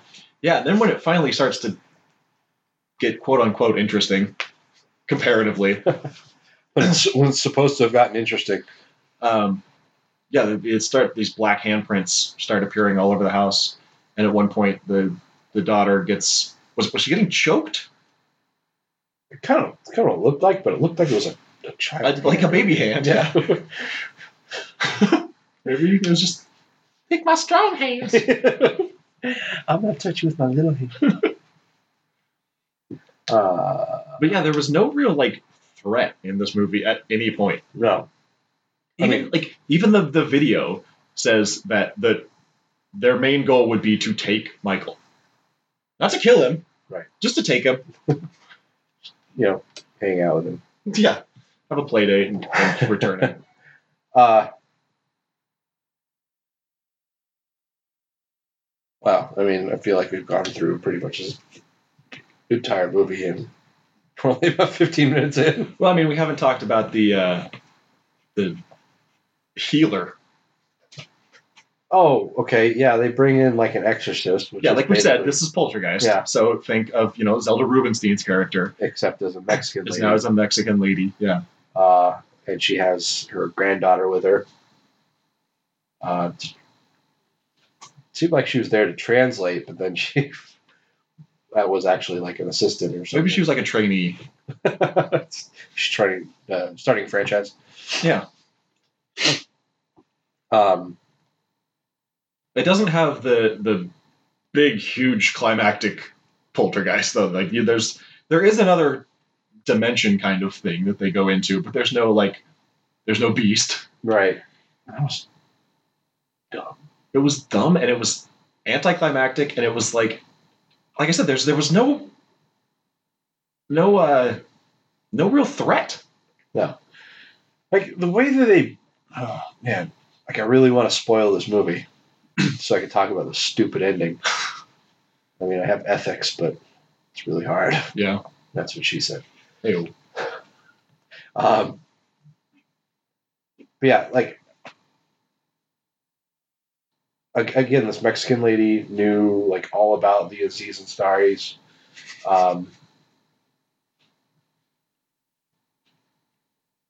Yeah, it was just like this. Like she must have watched the same video, Right. This very informative video that somebody created.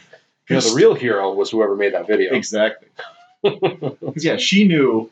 It was like, oh yeah, we went from the Grand Canyon. Oh, this Aziz Ansari Indians. It must be them. How did you jump to that? Like, come on. I couldn't believe this movie was an hour and 40 minutes long. Yeah, it seemed a lot longer though. Yeah. But they didn't fill it with very much content. No. Most of this movie it's like you're basically watching a dysfunctional family. Yeah, more or less. Yeah. And little Bruce Wayne was annoying. I mean, there's like all these moments that don't lead anywhere. Like we said, Matt Walsh and Zoe at the beginning. Yeah. And like they had a son who gave Michael his watch. Yeah, and you almost got the impression that he was like, what was the daughter's name? I don't fucking care. Her boyfriend? Or at least that they were like plowing. Right. Stephanie. Okay. Because yeah, when he was like, here, just hang out. Me and your sister are gonna go over here. Fuck. Yeah, I was waiting for What do you think of that girl? In what way? The way she looked. She was way too skinny. She was, but she's bulimic, so there's Makes that. sense.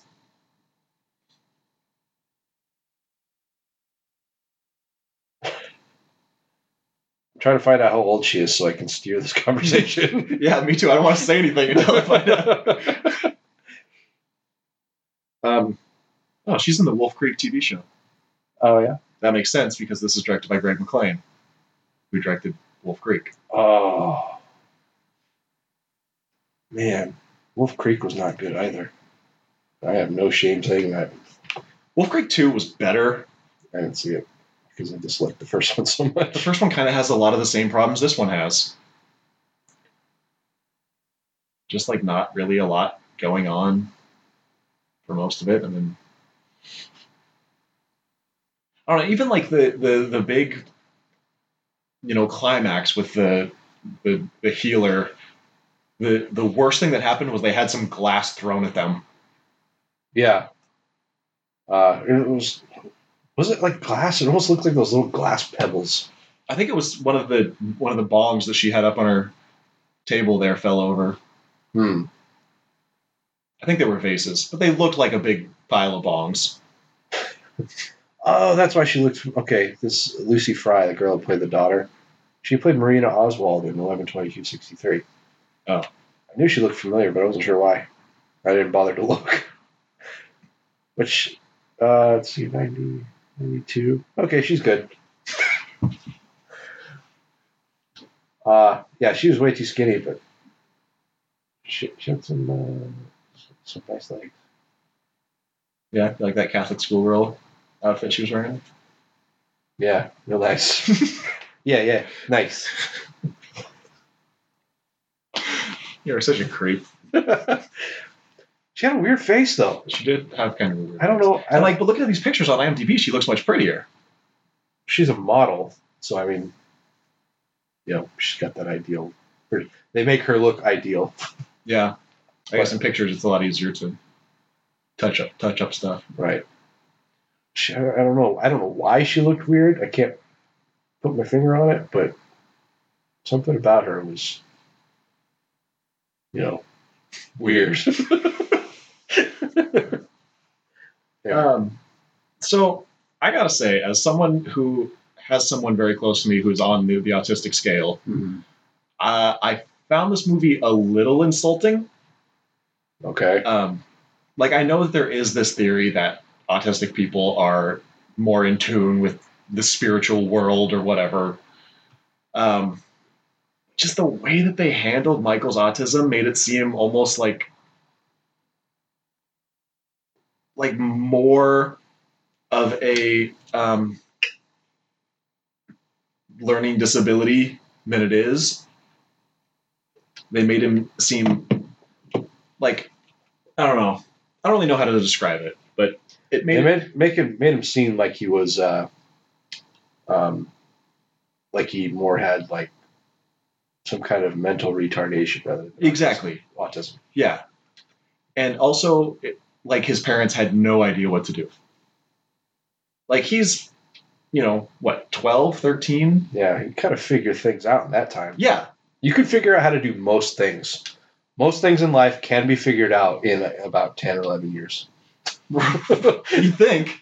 You can probably get pretty good at it, too. But the way they handle it in this movie is like he got hit in the head with a frying pan and got autistic. And they're like, well, I don't know what to do. Maybe these weird smells are his autism. Maybe he farted.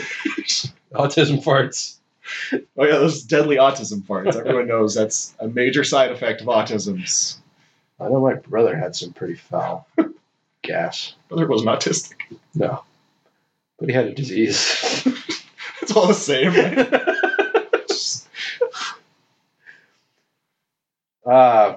Fuck. This fucking movie, man. So bad. Like, if the fact that it was Poltergeist was the worst thing about it, I would have been okay. But there's so much more going on. And, I'm fucking done with Blumhouse. Oh, I know. This is another BH Tilt movie, and it's awful. Like, the one redeeming what's thing... the fucking point of BH Tilt? It was supposed to be like these, not art house, but like smaller, low-budget movies. I thought that's what Blumhouse was. I don't know about that, but that's like... I think BH Tilt was supposed to be smaller budget movies and like direct-to-video. Like, that was like their direct-to-video label, if I'm not mistaken. So far, both BH Tilt movies I've seen, I saw in theaters. It was Creep. Oh. Which was more... Was that Tilt or was that Blumhouse? That was Tilt. Which was like... That was the first Tilt movie that was the movie where I first learned about Tilt. Oh, see, I thought it was Green Inferno. That was the first movie that I'm like, okay, this is going a little outside of what I thought BH Tilt was. Okay. But, yeah. Every time I... Yeah, but Creep is so good. Creep was good. And I don't... That's why I had hope. Like, okay, Blumhouse movies suck. But maybe BH Tilt might be good. And Creep was good. But everything else was... And Oculus was good. Was that BH Tilt? Yeah. Oh, that wasn't Tilt, but it was Blumhouse. Yeah, there was a point where Blumhouse was good. But, But ever since... We're some of the only people that seem to think Oculus was good, so there's that. But we're smarter than most. But Creep was rated R. It was rated R. And that's, by the way, there's a trailer. I don't know if you got the same trailer, but there's a trailer for Incarnate with Aaron Eckhart. Did you get that one? Yeah. And it opens and it says BH Tilt. And I'm like, and I'm watching the trailer and I'm like, this actually looks like it could be pretty cool. Yeah. And then it got to the end and it said PG-13 and I went, fuck you. No. Just stop. Yeah. They're making romantic comedies that are R-rated. Why can we not make horror movies that are R-rated? I don't know. Like even ones like The Darkness that are, supernatural, and there's been, spoiler alert, nobody dies in the fucking movie. There's no blood, there's no guts. But still, I guess I was gonna say if you're scared, but there's not even any fucking oh god damn it. They said fuck once, which is what you're allowed in a PG-13 movie. Okay. Yeah. Or Rhoda Mitchell, my mom. She said fuck. What was the context? She was yelling at Bacon, because that's what she does. Oh, he found her booze, and she was yelling at him, which is funny.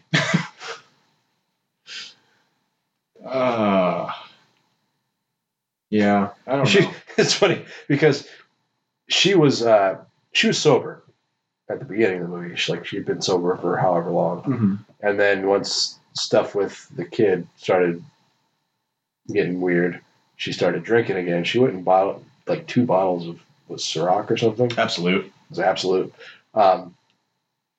And presumably she stashed them somewhere in the house where Bacon wouldn't find them.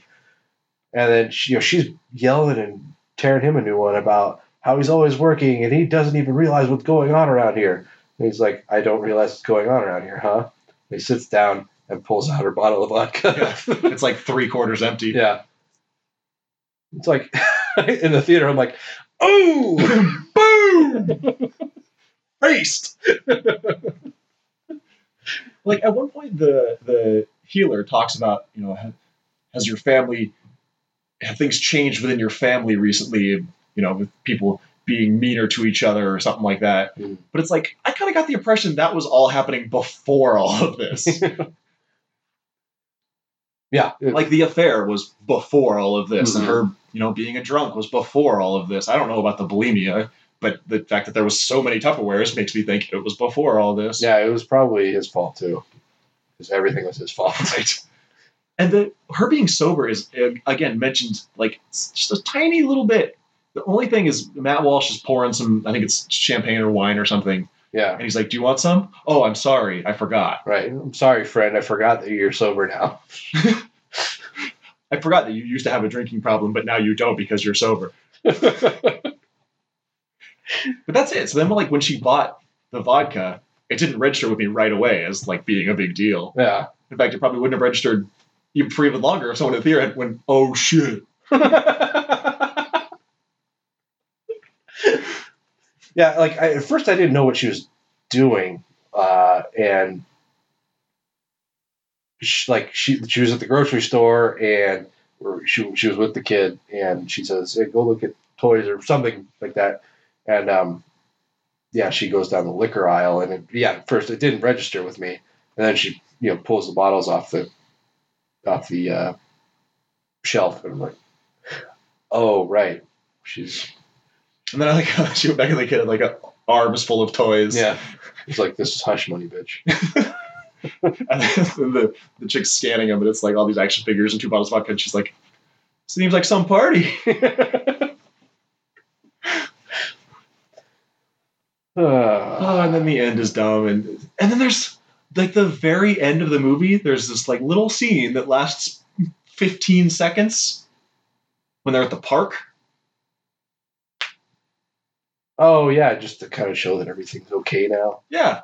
And then the movie's over. I was like, what the fuck? Oh, man. So many miscues in this one. How long have we been talking about this? Long enough. Okay. Good. That's the answer I wanted. I feel like with, by comparison, this is not a big budget movie. Not like a blockbuster, no, but. Right, but I mean, comparison to independent features, I think the budget was $4 million. That's a lot of money. I don't know where the fuck it went. It must have all gone in Bacon's pocket. Although it looks good. It's a nice looking movie. Yeah, visually it's not bad. And some of the things with the handprints are kind of cool. Mm-hmm. That you jumped on this faster than I did and put it on the calendar, but I saw a trailer. I'm like, that actually looks like it might be okay. Yeah. And then Wrong. So, because there are cool things about it, I feel like a movie of this kind of budget or higher is always going to get at least 1 point because it's going to look cool. It's going to have cool visuals. Yeah, I guess. So I'm going to give it a 2. All right. I think my overall is probably a little less technical than yours. I just thought it was really bad. I don't think it was the worst movie ever made, but it wasn't very good, like at all. The acting wasn't bad. Well, no, but it was hard to tell because the script was so bad. Yeah, the script. You have these fairly well-known actors, Radha Mitchell and Kevin Bacon. You give them a shit script, and they can only do so much with it. Right. But the kid Michael. Yeah. He didn't do too bad. I mean, like you're talking about how his version of autism was not very on par at all. But I don't feel like that was his fault. Mm-hmm. I think that was very poor direction. I'm inclined to agree. Yeah. I mean, because, I watch him on Gotham, and he does really well. He's pretty good. Oh, he actually is Bruce Wayne? Yeah. Oh, I thought you were just talking about because he fell in a cave. No, I didn't even make that connection. But no, yeah, he actually plays Bruce Wayne on Gotham. Oh, okay. Which was funny because, on Gotham, he's probably kids around that age, it's really hard to gauge how old they are. Yeah. Because that's like when they're really growing fast. If I had to guess, he's probably at least a couple years older. So, I mean, it makes me wonder how long ago this movie was shot. Anyway, I forgot what I was going with that. Oh, right. Yeah, and he was all right. Again, you can only work with what you're given. The daughter was really bad. She was a terrible actress. And she's Australian, and she wasn't hiding her accent very well. Like when she was doing Marina Oswald, it was probably a little harder to detect because she was doing a Russian accent. Yeah. And this, she was doing an American accent, and like her Australian accent was coming through like it was a piece of glass or something. But she wasn't very good. Paul Reiser, though, fucking stole the show.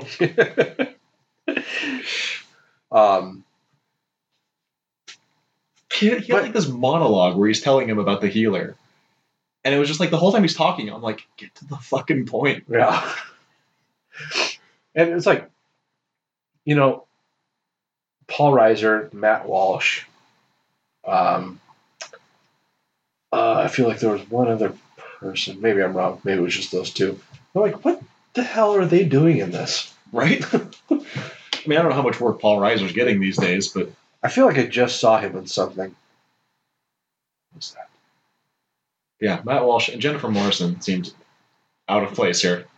Yeah, I mean, in that just it was an odd face to see in this movie. I mean, she plays a dramatic role. I mean, like Once Upon a Time Now, when she was on House. Yeah, I just didn't understand why she was in this. Right. But yeah, so much about this was bad. The only thing, like you said, it looked good. Mm-hmm. Aside from that, there wasn't anything redeeming about this. But again, it wasn't the worst movie I've ever seen, so 2. All right. So that's a not recommend. Yeah. From the Grave Plot podcast. It's pretty much like don't ever see this. Yeah.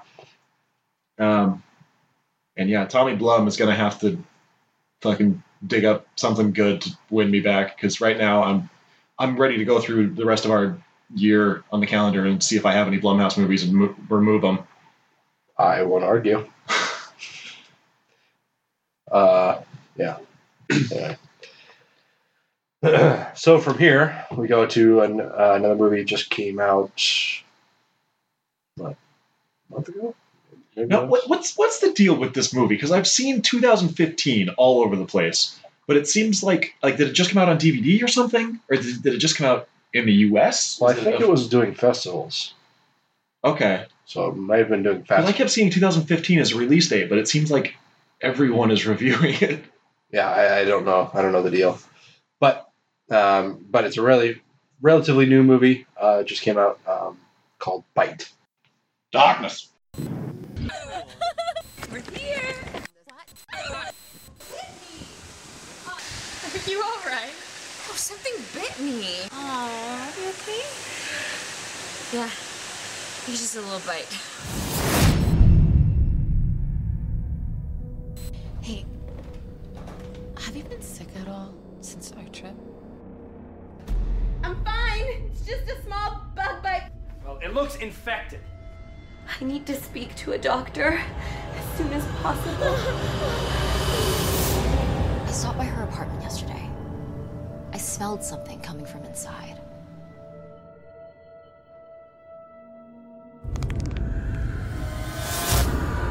Casey, you're scaring me. What happened?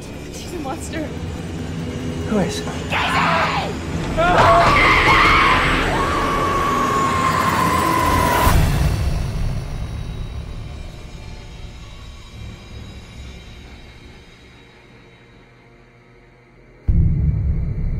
We'll go to the hospital. You're going to be okay. It's really not that bad.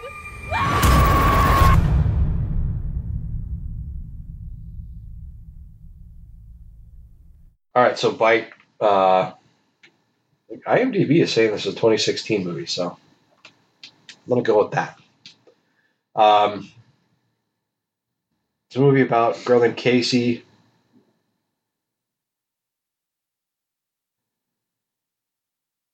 Oh, because I misread. Okay, 2015. Whatever. Who fucking cares? Girl named Casey. She goes on her bachelorette weekend. She's a blushing bride to be. That says release date May 6, 2016. What the fuck? I don't know. I give up.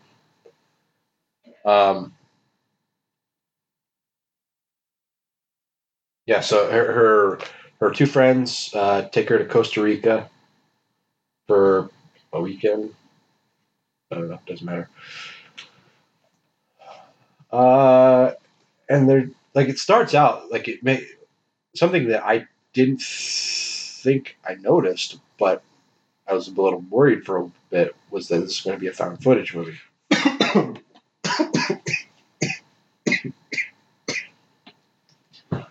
They do a very interesting thing where like all of the flashbacks are found footage.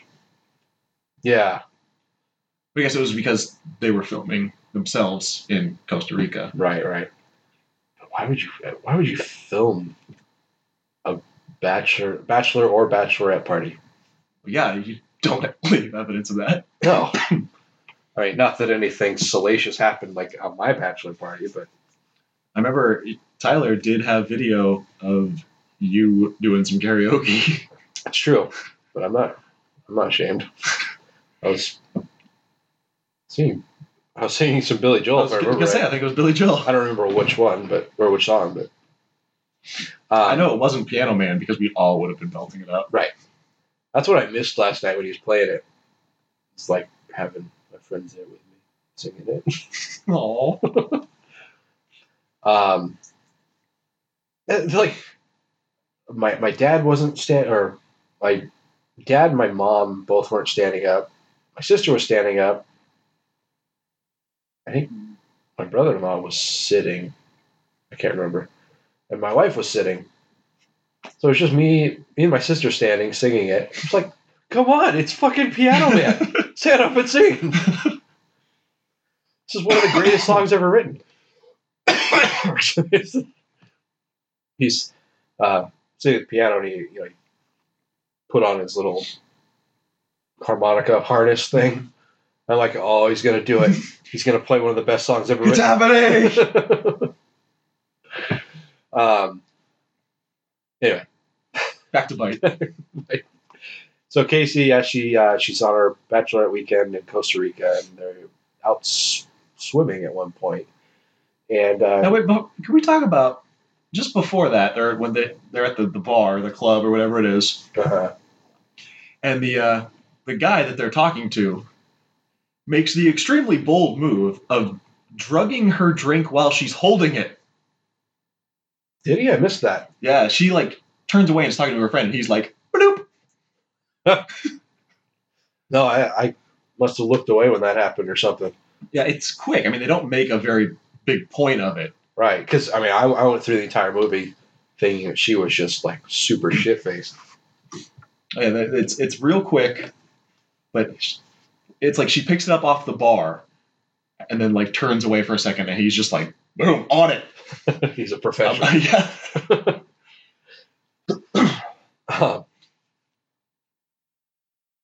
Anyway, so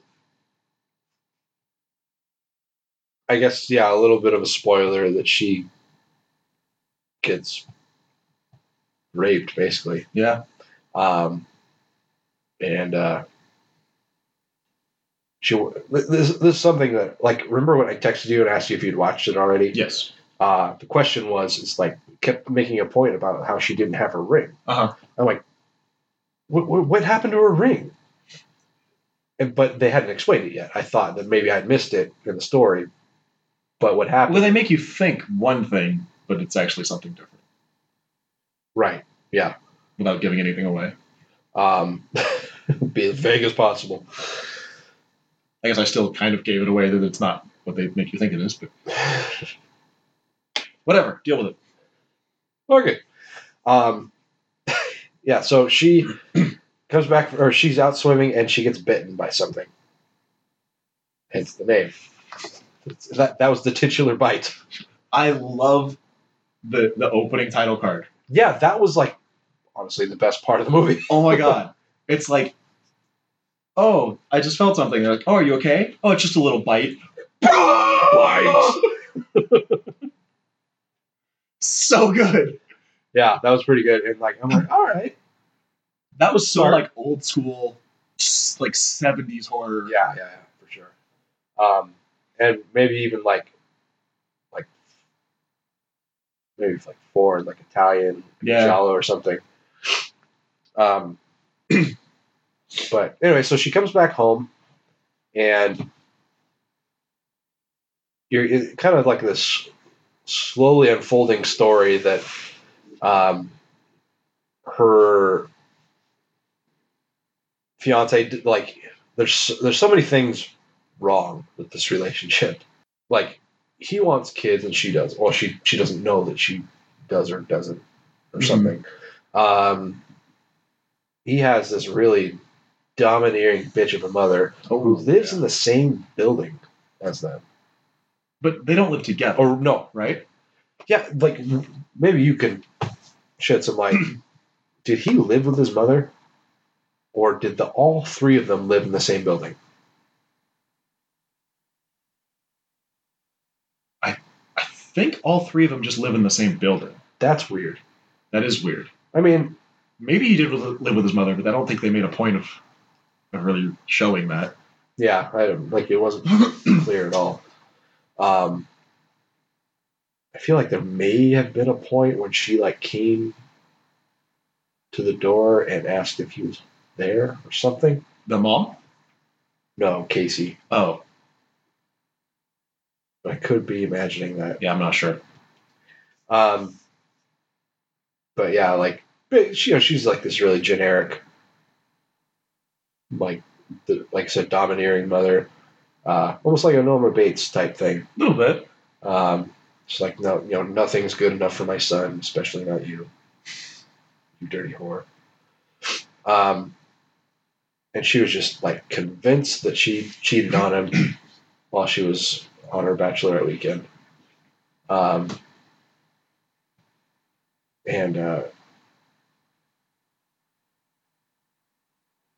I mean, and time goes on, and she starts to, like, this bite starts to get, like, really swollen, and it's got, like, pustules, and it looks like really, like, infected. There's one scene, kind of bridging your 2 points here. There's one scene where the boyfriend or fiance is at her place, and she's like, "Hey, we should fuck," and he's like, "No, my mom will hear," because they're neighbors or something. Right. Yeah, that was another thing. Like, he won't put out. Yeah. Until they're married. But then he won't put out. He feels the bite and is like, "What is that?" And she like runs into the bathroom, and then he's like, "So we gonna fuck or what?" Well, it's like they're in the process of fucking. Well, yeah, because they're getting there. Yeah, because like it comes to this point where she has the bite has started to affect her, and she starts becoming very almost animalistic in a way, and she basically like he keeps trying to stop her. She pounces. Yeah, and then she rapes him, I guess. But it's just this funny transition how he's like, "No, we can't. Hey, are we going to do this or what?" Right. And yeah, that part you're talking about, it's like she's on top of him, like riding him. And he's like running his hand down her side onto her, like her leg, her hip, her hip, like butt area where the bite is.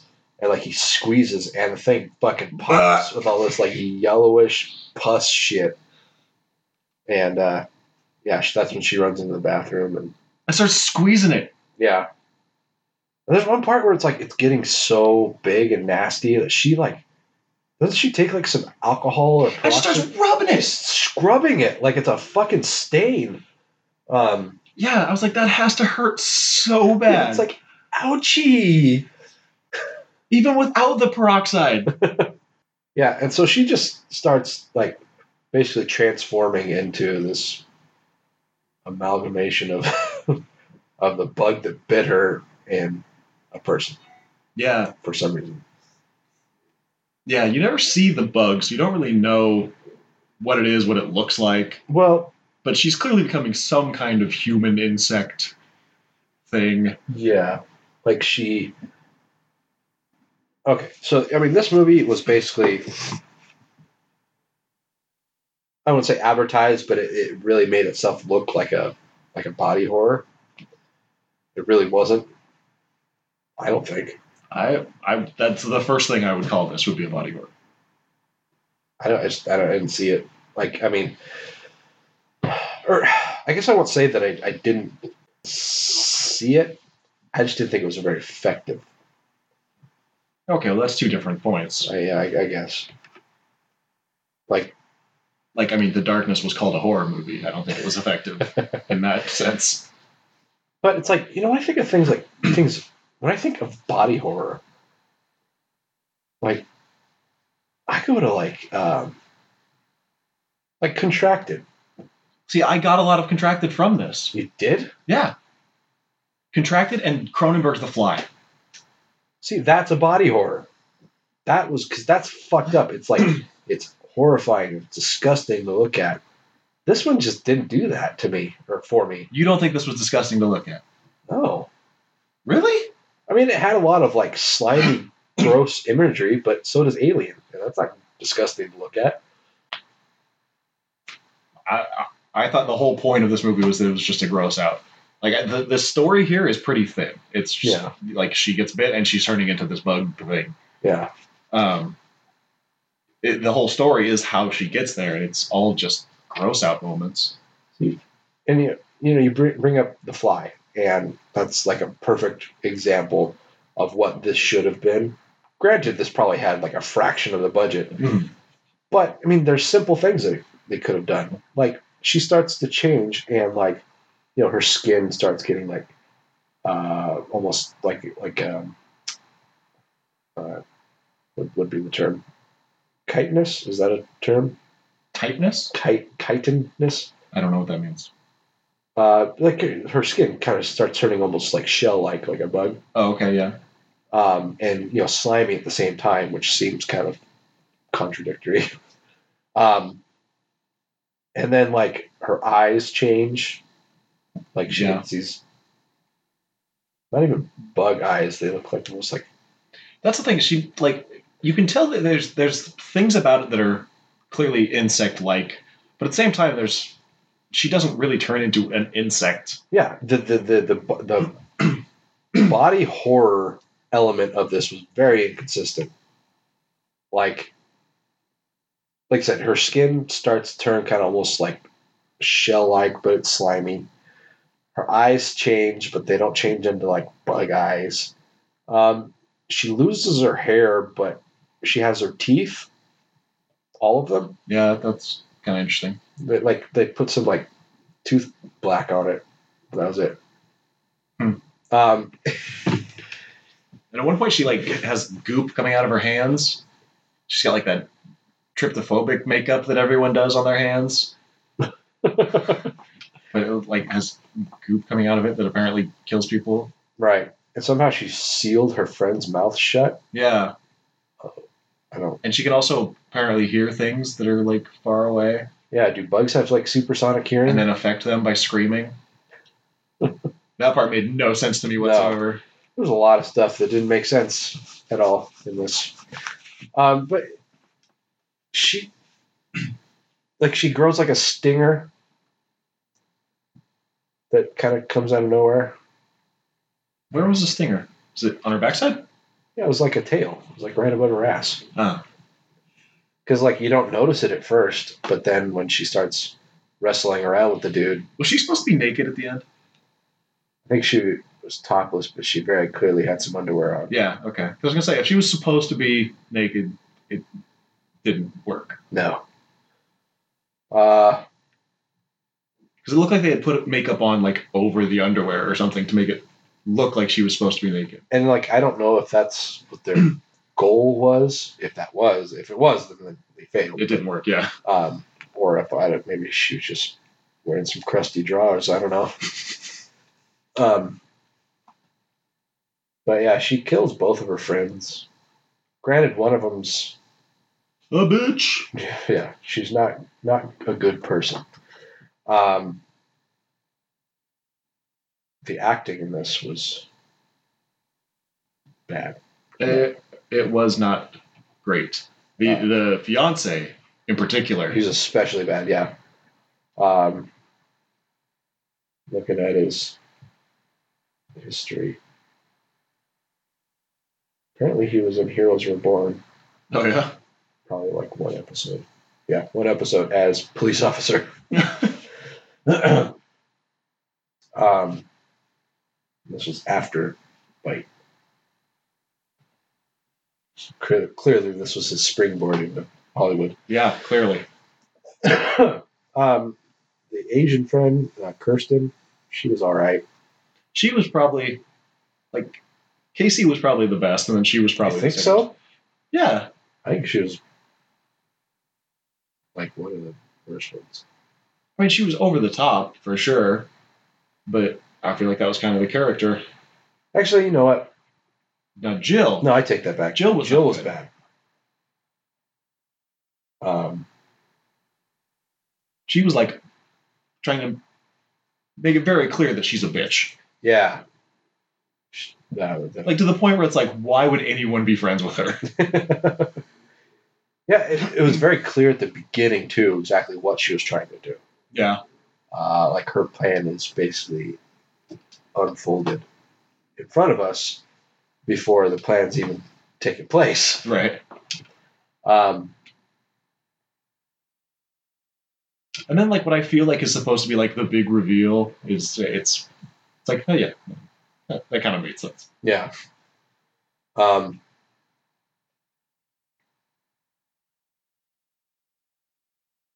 Yeah, I mean, I feel like this movie tried to be really hard to be a gross out, and it just didn't work. And I think that was my biggest complaint about it, is that I went in hoping for this, like, really just gross, fucked up body horror, which doesn't seem to me, maybe I'm wrong, it doesn't seem like it should be that hard, because the reason that so many low-budget movies have, like, gore and stuff in it is because it's cheap. Right. So I don't know. I feel like this had a lot of potential that it didn't take advantage of. I don't know. Like, to me, I thought it was a gross out movie. Her squeezing the pus out of her bite was disgusting. Well, yeah, I mean that was gross, but Seth Brundle did that too. Well, yeah, and he also lost his ears and his dick. I kept him in jars. See, that's the kind of really gross shit that I was hoping to get from this. Yeah, and it just didn't happen. Like her ears didn't fall off. She lost some of her hair, like I said, but she still had all of her teeth. She still had eyebrows, I'm pretty sure. Yeah. I mean, she didn't grow any. I mean, aside from like the stinger, she didn't like grow any appendages or anything like that. So I don't know. I didn't really get a lot out of this. It does kind of seem like most of the what could be like really big gross out moments happen off screen. Like there's egg sacs all over her apartment. Yeah, which are like those little beads that you put in flower pots. Yeah, those little like squishy jelly beads. Right. That's what they are. That's what the little eggs. They look like almost like giant caviar. Right. The babies scene though, that was good stuff. When she comes home and everyone's like, babies, babies, oh, babies. Yeah. That was a good scene. Yeah, that's pretty good. It didn't really make a whole lot of sense. Yeah, it was almost like a fever dream. I mean, that's what it was. She was dreaming. Spoilers. The existence of the scene is a spoiler then. Well, all right. Yeah, like you never actually see her. I mean, you see like the camera shows between her legs on the floor and then just like splash. Yeah. But you don't actually see, not that I want to see them coming out of her vagina. But and then like she just has a stinger. They don't show her grow the stinger. Mm-hmm. They don't show her lose her hair. She just doesn't have hair.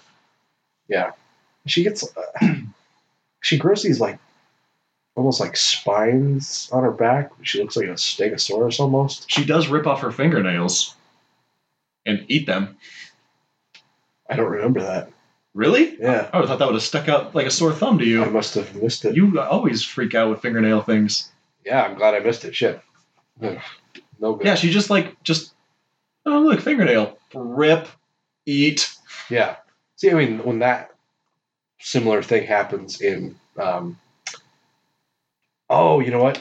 Now that I'm thinking about it, in The Fly, like he's pulling off his fingernail, and as it, like he's kind of like squeezing it off, and it like shoots like pus. Bleh. Yeah. So it's like two things I don't like mixed together. But I mean, I don't. I know it's not fair to compare this to The Fly, because I mean, not only did that have like a star-studded cast, we also had David Cronenberg behind the camera, or not behind the camera, but in the director's chair, and obviously a much bigger budget. All those things granted, I feel like there was a lot of missed potential in this. Yeah, I see that. And like I said, a lot of it just kind of, it's like, now she's this, and now she's that. Yeah. But it's like, but we don't get to see the transformation. Yeah. It would be like watching a werewolf movie, and like you see the guy, and then they show a girl, and then they go back to the guy, and he's a wolf now. Yeah. And I feel like what she was turning into is kind of muddled. I mean, I talked about like the kind of screwy transformation, like the weird body changes that happen to her that don't really make a lot of sense. But also, it's like, they're swimming when she gets bitten. And, of course, there are water bugs, but they don't tend to go underwater, at least to my knowledge. And so it makes you think that maybe it's like some kind of snake, or it's a fish of some kind. And then the eggs look like fish eggs. Yeah. Like I said, it looks like giantized caviar. Thank you. And so like it doesn't make sense. Like, yeah, like it's clearly at least inspired by insects. There's insect features that she gets, like the stinger, the thing on her hand.